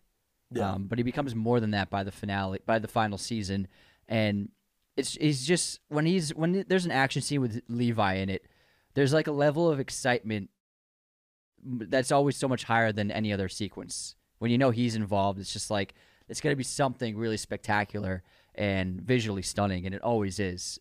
And the loudest I screamed was him taking out the beast in the forest. I was like, oh yes, it's so great. Yeah, his character is just so interesting. He's the one who makes Armin a commander. Yes, because Hanji dies, and it does fall to Levi. And Levi is like, no, you're the commander now. Go. This is your job. This is not me. You are in charge of the scout regiment now. Yeah. And that self-awareness, and I think that respect, I you can see the respect he builds for everyone else as the series goes on. Because I remember in season 3 when they finally return after everything, all of the people they trained with who ended up going to the military police rather than becoming a scout, see them again after months. After it's like I think it's like 6 months is the space of time between the time jump in season 1 to when they become the modern the concurrent time, and then to when they come back is like 6 months, and they're like, you're different people. They go to they visit Sadie's and he's like, you look like completely different people because they've been through so much. Mm-hmm. And the way Levi treats them from when he first meets them to then is so different. You can see how much respect he's gotten for them, and even though he doesn't verbalize it, it's always so minute things. I think Levi's character development is so subtle in certain spots that you just don't even like recognize it when it happens. And a good moment of that is when he bids farewell to Hanji with a salute. Yeah, and she's like, "Oh wow, you actually said First those time words." He's ever done it. He can truly care about people now. Yeah. He's no longer bound by his curse with Erwin. He can finally move on, which is just such an interesting character, and clearly the studio's favorite character with how much money they put into scenes he's in. Oh yeah, it's ridiculous. Like how did every scene he fights in is that where all the budget goes? Like is he the reason some of the 3D Titans don't look that great? I believe it, man. All right, so that's it for our character ranking. Now we're at 2 hours in, so before this turns into a 5-hour episode, let's do with the rest of our rankings. But I'll just list them off, and we could talk about it after. Yeah, because we don't want to be here for 6 hours because we can be. So I want to talk about the biggest twists of the show. There's so many of them. I made a list of 17. It's hard to like really rank them, and I think it's subjective about like how impactful each twist is for each person. But these are my favorites, and let me know how you feel about them. So, Armin surviving the flames when he and Eren develop the plan to take out the Colossal Titan, and he gets burnt up and cooked and fried to a crisp. But it's revealed that he is still kicking in the next episode. It was a great twist. I thought he was dead as fuck. Poor guy. And then next up, we have Eren betraying Zeke, revealing that he was using Zeke as a pawn the whole time and never had any intention of euthanizing the Eldians. I thought that they were like brothers in arms, and they were really? like, it's going to be. I assumed the entire time. I was like, there's no shot that Eren's going along with this. Fuck knowing him, I'm like, that's he's all about freedom, and that's like the exact opposite. taking away I'm their like, freedoms. I don't see any way of Eren having gone with that. Next up, we have Ymir is a Titan, not the founding Ymir, but the present day Ymir. She accidentally killed Marcel and ate him, we found out, and she first transforms on that tower when the crew is swarmed by Titans. I thought it was a great reveal. Yeah, that was one I did not expect. Did not see that coming at all. Not at all. That was so out of left field. Yeah. Then we have Zeke's plan of euthanizing the Eldians reveal. I thought it was like super shocking. I thought he was just trying to kill everyone in the walls. And then we learned like, oh, he's trying to neuter the entire race. I was like, that's fucking crazy. That's such a unique concept too. I never even like that never crossed my mind as like a possible like thing that could have been done as a solution. It's such a unique concept, like something that's so like genuinely unique, not just like in the story, like I can't think of anything else that's such a unique plan of like villainy, I guess, for an antagonist. I'm like, that's such a huge threat, and it I don't know. I love the uniqueness of this. This is not something I would ever anticipate. Yeah. Like, I think the villain's gonna make a plan to euthanize everyone. Like, I don't. Yeah, it's technically a form of genocide. Yeah, but I think in Zeke's eyes, it's a less painful form of genocide. So that's why he's doing it. Next up, we have Annie's reveal as the female Titan. We got hints of it, and then Armin comes up with a plan to reveal it, and they have a whole squad of soldiers waiting at the ready inside that stairwell, and Annie reveals her true intentions and her true self. Great reveal. It was the first Titan that was shown to us as being a member of the Scouts. Then we have number 12, Ymir's backstory and how the founding Titan's entire life began and ended, and the twist that she, being a godlike being, was still serving a human man for 2,000 years. I thought it was just like, this is insane. Great twist of irony. Next up, we have the reveal of there being a huge world of billions of humans outside the walls, and it basically being this whole civilization that's not too different from our own. Yeah, I think I would have put this a lot higher up on my ranking everything. Like that's an insane reveal. Yeah. And to just append to this, I'm not sure if you've actually seen it. They show a map of Parody and then Marley. It's just the real world map flipped upside down. Marley is just Madagascar in Africa. That's crazy. That's like so mind-blowing. It's and so Marley is just Africa. It's so like their whole world is literally just the world map flipped over. That's so it's a really interesting. So like they try and like have true real world connections to where everyone's from. Yeah. So like the Ackermans, I believe, are supposed to be either Japanese or Chinese, very specifically. And so like Jaeger is they're German, and so Grisha and Eren, like the spellings of characters' names are also like in pronunciations are congruent to where they would generally be from. I was assuming that the blonde characters were like German or Swedish or Norwegian.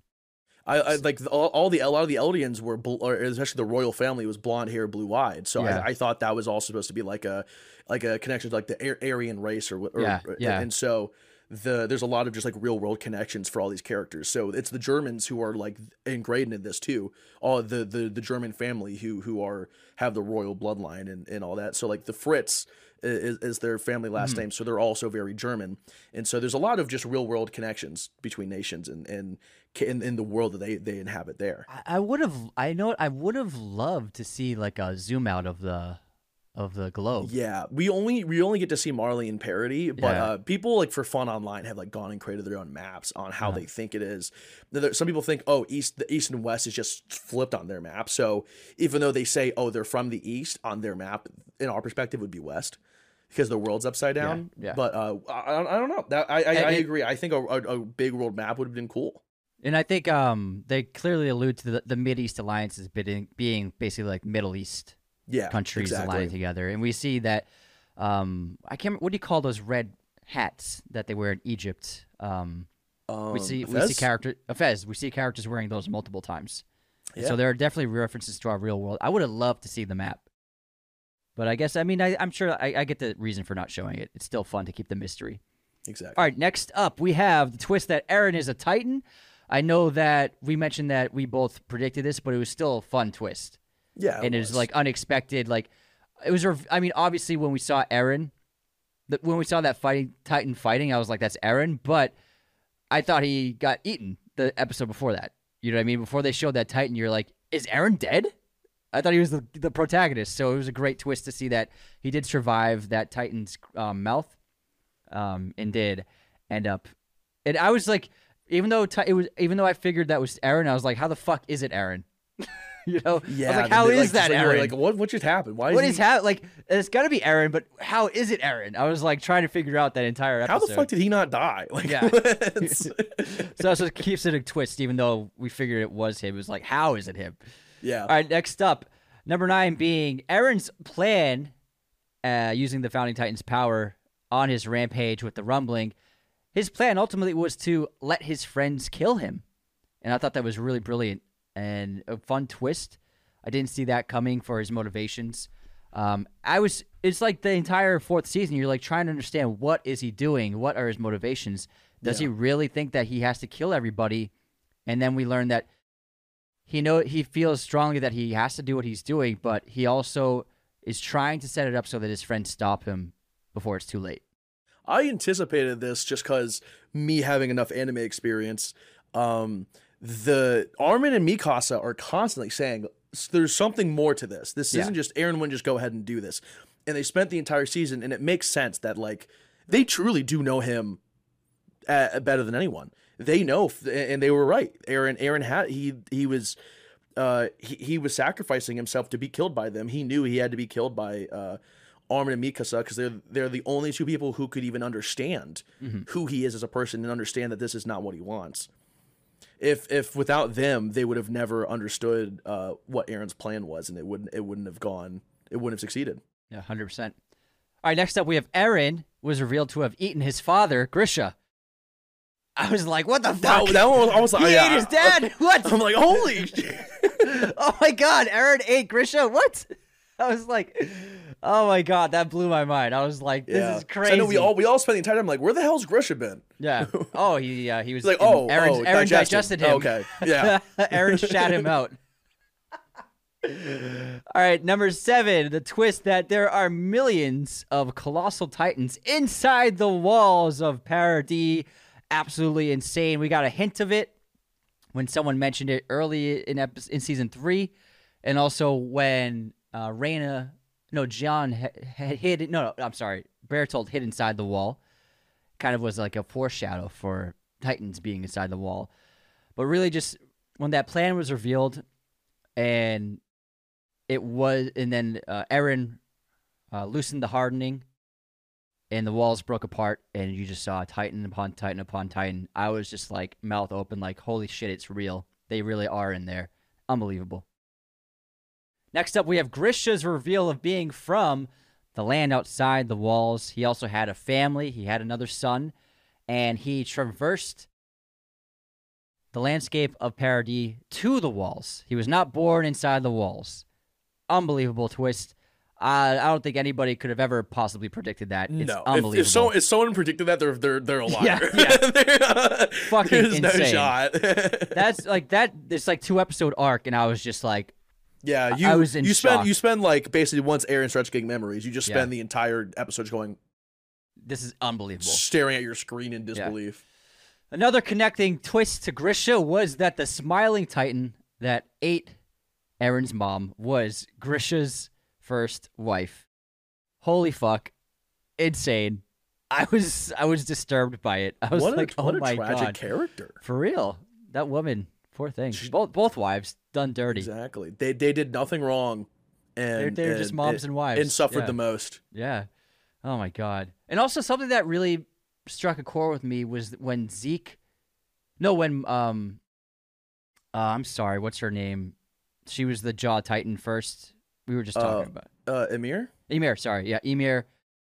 When she tells Rhaina and Bertolt that she was in 60 years of hell, then you realize, oh my god, when people are turned into Titans, they are aware in some capacity.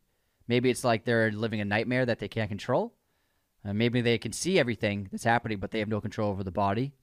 And that really struck a chord deep inside me that, like, when you look at the Titans, you're like, oh my God, these are people suffering inside. They're, throughout the series, they kind of show that certain Titans have more levels of consciousness depending on how strong their memories are. Mm-hmm. So that's why certain Titans can talk or like make noises and other ones can't. And like certain abnormals were able to do that was based on the strength of their memories. They were actually able to at some level have perception. Some don't. Some just have no memory at all. Yeah. And I think that's really interesting how like the strength of one's memories, which is such a core component of this story, also determines how much of you still exists within that Titan. Great point. All right, next up, an amazing twist was the reveal that the Beast Titan was Aaron's half-brother, Zeke. Yeah. Holy fuck. Are you fucking kidding me, man? I was like, what is going on? What's going on? What's happening? I don't know what's going on in the show. What do you mean these are brothers? Like, when you first see the Beast Titan, you're like, that being Aaron's brother in retrospect is like, what? This is crazy. Unbelievable. Just mind-blowing again. Number 3, Reiner and Bertolt revealing they were the Titans who broke the wall. These were men who fought alongside Aaron and the other scouts, and they bled. They seemed to be in the cause just as much as they were. And to think that they were the ones who broke the wall in that first episode, I think it's just one of the most powerful twists and turns the story had to offer, and it was just unbelievable. So great. Yeah, and I love that season 4 gave us the perspective of them where they're the same age, basically, as Aaron, Mikasa, and Armin. So they're like 10 or like in a preteen when they're being forced to go massacre a city. Yeah.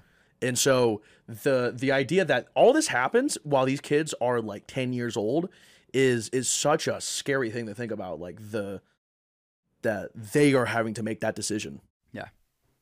Next up, the reveal that all Titans were once human being Eldians. The first hint we got of this was Connie's mother. He sees the Titan in his village, and it looks just like his mom, and he shares the photograph with Hanji, who then brings it to the council. And then we finally get the confirmation that Titans were Eldians and who were transformed by Marleyans as a punishment and then set off onto the walls as the line of defense. And I was just like shell-shocked when this reveal happened. And then when you saw through Grisha's memories, him seeing his wife turn, and as well as the other two people before them, and how the Eldians were the Titans all along. Yeah, they're all victims. And then you think about how many Titans did we see get killed in the previous 2 seasons, and they were all just innocent Eldians who were victims of the cruelty of Marley. Unbelievable. Yeah, so powerful. One of the moments that I like in that reveal that really like stuck with me was Levi had an audible reaction to this, where he says, "You're telling me all these Titans I've killed were just humans?" Like he himself is horrified. A rare moment of emotion for him. Yeah, like that's a moment where I think that's like the true first stepping stone to like seeing him become who he is at the end, where he kind of has to start considering humanity, because he never really did. He just made his one goal being a tool to kill Titans, and when he found out he was a tool to kill helpless people, who that's had him just rethinking his whole worldview. And so this reveal just changes everything. And he even had to kill his own squad. Yeah, he had to kill his own squad. He has to. It's makes killing Titans mean so much more. Yeah, and so like by the time they find out, they had just exterminated every Titan on the island. So that's such a the weight of all of that reveal is just profoundly impactful on the series, where every single thing that happens from then on is we're gonna have to kill these Titans knowing that they were people once. Crazy, so heavy. All right, my favorite twist of Attack on Titan was when it was revealed, and we talked about it for a while. Eren was manipulating Grisha all along. Grisha initially backed out of killing the royal Rice family to consume the Counting Titan's power. And then Eren basically forced his hand and convinced him to do it, as well as manipulating Grisha as a pawn the entire time. And I was just absolutely floored by this, to realize that Eren, through his use of the Founding Titan's power of memory and time, pulling the strings from the very beginning. Absolutely insane. Just who you don't predict that. Like you don't go. I think like this is one of these series where you just can't predict what's going to happen, and this is like the epitome of this. This is such a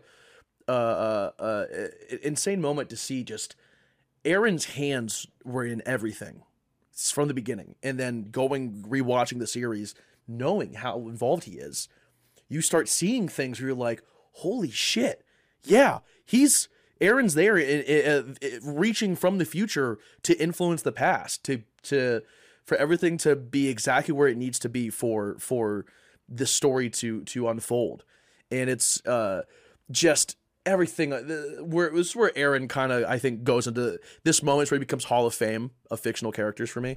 Is that moment where they reveal all of this. It's amazing. All right, next up, I have a ranking of, I mean, it's not in order, but the most powerful emotional moments of the entire series. First up, Eren's death.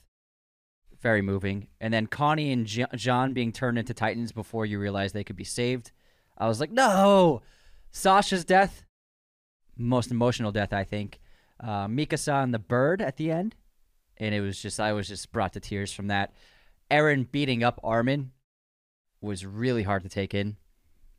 Eren finally taking control of the Founder. So powerful. Levi saying goodbye to Hanji before she sacrificed herself. Actually, finally seeing the devastation of the rumbling firsthand was just so disturbing. It was the opening sequence of the finale, the first finale episode. Just seeing the absolute destruction that the rumbling had. I was just like gut-wrenched. And then Armin and Zeke had that really philosophical discussion in the Founder's realm, which I thought was so incredible. One of my favorite scenes of the entire show.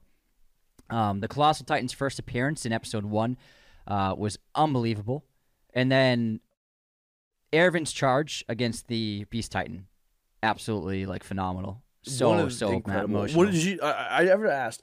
What did you watch the show in English dub, or did you watch it with Japanese and subtitles? I did it with English dub. Okay, interesting. So yeah, you got the. I watched the show both ways because I think this also has one of the best English dubs I've heard. The acting was great for the English. Yeah. The Erwin's English dub actor. It's not J. Michael Tatum. I can't. I'm sorry. I'm blanking on his name. I like know all like almost the entire cast names, but I should.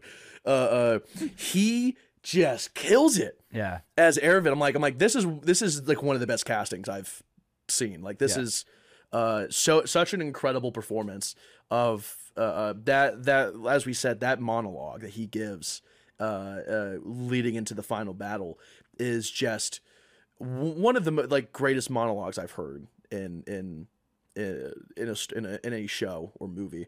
And it was a moment where I was like, this is like Lord of the Rings scale of epicness. I was like, oh my God.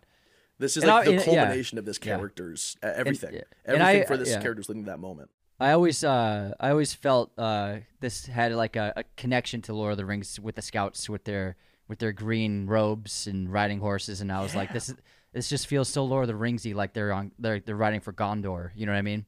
Exactly. They're clearly such an undersized team. They're underdogs going into this. All the odds are against them, yet they still try. Yeah. All right. So the final ranking is some of our favorite action scenes. Obviously, there's so many great action in this show. It's hard to even make a list of 10. I can't even think of this actually being in accurate order, but I'll just say it as a list. So first up, Hanji versus the Rumbling, because it's emotional. She showed how badass she was. The music was great, and the stakes were high because the crew was just barely able to get out on the flying boat, a.k.a. a plane. Next up, we have Eren versus the Colossal Titan, which I mentioned earlier. It's in Season 1. He goes up against the Colossal by himself, and I was so amped when this happened, and it showed that even though he's not the greatest warrior, he had the more will to fight than anyone else. and he would have taken the Colossal Titan out if it wasn't for Rainer disappearing out of nowhere. And I just love that. I was like, this is fucking awesome. And it really turned the tide in my favor of really liking Erwin. Because I liked him, but I didn't love him. But then after that moment, I was like, okay, this guy, he's willing to do anything. We didn't get to see how competent he was until like halfway or like close to the end of season. Next up, we have the opening action sequence in Season 4, Marley versus the Mideast allies. And we get to see, as we mentioned earlier, those Titans being used as weapons of war. Epic battle. Really a lot of fun to see that. And also to see the new perspective of these 4 characters that we had already known. And then we have, next up, Erwin versus Annie, Part 2 in the city. The second showdown, where he's learned her tricks and he's a much better fighter at this point in this Titan body. It's a brutal fight. Really fun. Yeah, this is like Aaron's first real jump in character arc, where he's crushed under the rubble and has to find where he like solidifies his ironclad will to get what he needs to done.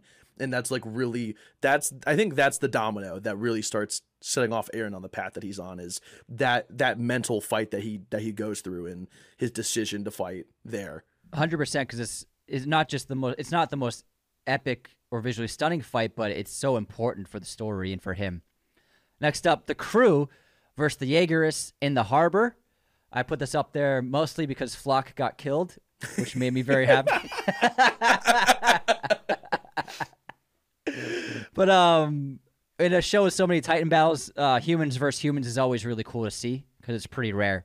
And it is badass and visually stunning and really well done.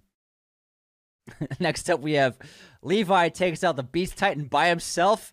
Holy fuck. Awesome. It's so fucking cool. It's only about 20 seconds, but my God, it might be the best 20 seconds of the whole show. Yeah. It just shows like there's one person I should be aware of. Yeah, Captain Levi. He's especially dangerous. Like, is this Levi? And then 20 seconds later, he literally has his blade in his mouth. He's like, you really are that dangerous, Levi. You really are that dangerous. Yeah, you're like, this dude is. You're gonna need an army of You literally need an army of Titans, or to blow or suicide bomb essentially to take him out. And then we have another Levi battle. Levi versus Kenny's crew. Levi's the only character who could like have the greatest battles of the show just with him. Yeah, and it's like we talked about this. You could put just his earlier. Fights in the top 5, and no one would argue with you about it. You're like, that's valid. This was, in my opinion, up to that point, the most exciting fight of the entire show. And honestly, I wasn't overwhelmingly in love with the show from season 2. I thought season 2 was a step down, but this fight was in episode 2 of season 3, and after this sequence, I was all aboard. I was like, I am in. I'm watching this I'm finishing the show in a week. I decided that after the human that fight, conflict is what really like brings you in. Yeah, absolutely. Another fight was Reiner and Bertolt attacking the city after revealing themselves. When you're still making sense of the twist, and they're so insurmountably difficult, you're trying to understand like what is happening while this epic fight is going on. So many things happen, including Erwin finally getting an upper hand on Rainer with jiu-jitsu. There's a lot of jiu-jitsu in this show. I was not expecting, which was really cool. They do a really good job with the fight choreography, even when they like move away from ODM gear. Just the hand-to-hand combat, you're like, this is like legitimately like studied and copied from a martial art. And it was amazing to see Erwin, who seemed to be unable to. It seemed to be an impossible fight. He found a strategy, and he really was going to take out Rainer until Bertolt stopped him. Next up, we have Erwin invading Marley. He fights the Warhammer Titan and the Jaw Titan, and he eats the Warhammer Titan after breaking through the shell with the Jaw Titan by crushing its head and jaws into the shell. This is 2 episodes worth of action, and the entire time I was just on the edge of my seat. This was absolutely insane, and like we said, it built up from that conversation between Erwin and Rainer. Revealing himself in that room, and then going Titan mode in the middle of the city. And I was just like, it was such a great narrative scene, and it led into such a powerful action sequence. And seeing the Warhammer Titan and what it could do, we hadn't seen we had seen the Colossal and the armor, but we didn't know that there were other abilities with Titans until we saw the Warhammer. We really only saw people who were like in the opening years of their powers, and as we've seen, the longer you have it, the more powerful you get. So when you're in that 13th, in your last year, you are basically unbeatable. Unless you're with the exception being like the modern technology that can fight off Titans or a founding Titan. Yeah. And I was just like, this was such a stunning battle, and it was so unexpected. Like, it was unexpected. It had one of the like shock moments that actually got me was when he grabs Porco and uses his jaw to break. That one, I was like, my jaw was on the floor. I was like, is he doing what I think he's doing? And then when he just chewed her up, I was like, oh my God. Holds him, rips his limbs off, holds him in the air. So he has to just watch this happen as he essentially kills his friend in front of his eyes and uses him as a tool to do that. I was like, holy fuck, Aaron. Jesus. Oh my God. I'm like, okay, that's a lot. And then the final battle in our sequence, the action scene, I mean, it's just the most epic of the entire show. It's everyone versus Aaron in that giant finale. I can only imagine how hard it was to watch the tease of that battle as a cliffhanger for part one.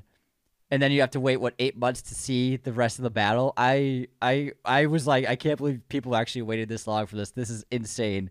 But it didn't disappoint. It was absolutely stunning. It was epic. There's so many layers to it. So many ups and downs. And Falco coming in.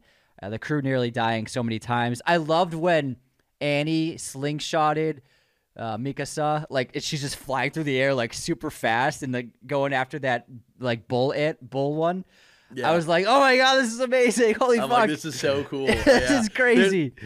Like, you can really tell in like that final fight, it's everything they had learned up to that point had to be used in that fight. And it's so incredible. Yeah, it is great. I'm so glad that they did take the finale and make it this big thing, because it needed to be. To portray something on that scale, because of how big everything is now and how much is going on, they needed to take that time, and they did exactly what they needed to do. It was incredible. It was just visually stunning, and the amount of choreography that would go into this to like have every Titan be included and everyone have a purpose. Where without every single person was so necessary to this. Everyone contributed in some major way. Where without one single one of those people who was there being gone, they would have lost. Yeah. So I love how everyone's important in the final conflict. And I loved seeing all the previous iterations of Titans through the Warhammer's power. It was so cool. And I was like, it was like, how do you beat this army of Warhammer Titans? It's unbelievable. Yeah, and the whole idea is that like everyone still exists in the paths, which is the term we were trying to think of earlier. In the paths, everyone's minds are still there as an entity, and you still exist. You never actually die, because Ymir never really dies, and so the ability for them to reach out to every previous iteration of one of the Titans and have them take control of their Warhammer. Or their like manifestation in the real world is so cool. Yeah, where it's truly the bonds that everyone had formed is what lets them succeed. Is their ability to connect with others and reach beyond the hatred. Yeah, is how they win, and it's so awesome. So fucking great, so epic. My God, oh man, that's it. We're up 2.5 hours. My God. Yeah, man. What an episode. I could talk about this for such 6 an hours. Awesome show. Yeah. All right, we hope we covered and didn't miss anything major, but overall, I'm really glad I watched the show. I had a great time, and then next up on my watch list will be Full Metal Alchemist. Yeah, given how much you like this, I think you'll like Full Metal. On how that goes, because it's really a show that does what Attack on Titan does. It develops a lot, and it's all every single scene does have purpose. It like leads up to something, and it's such a satisfying ending. It's one of my favorite endings I've seen in a show. It's truly incredible. We're like the last 10 episodes like go by in a blink, where I'm just like, holy shit, it's over. It's because it's like the beginning, the pacing just like basically snowballs. Where once you get to the halfway point, it's like I think it all takes place over the course of like a week. Wow. Like once you get to the halfway point. So I'm you basically excited. you spend months building up, and then it gets to like the final part of the story where it's just like constant.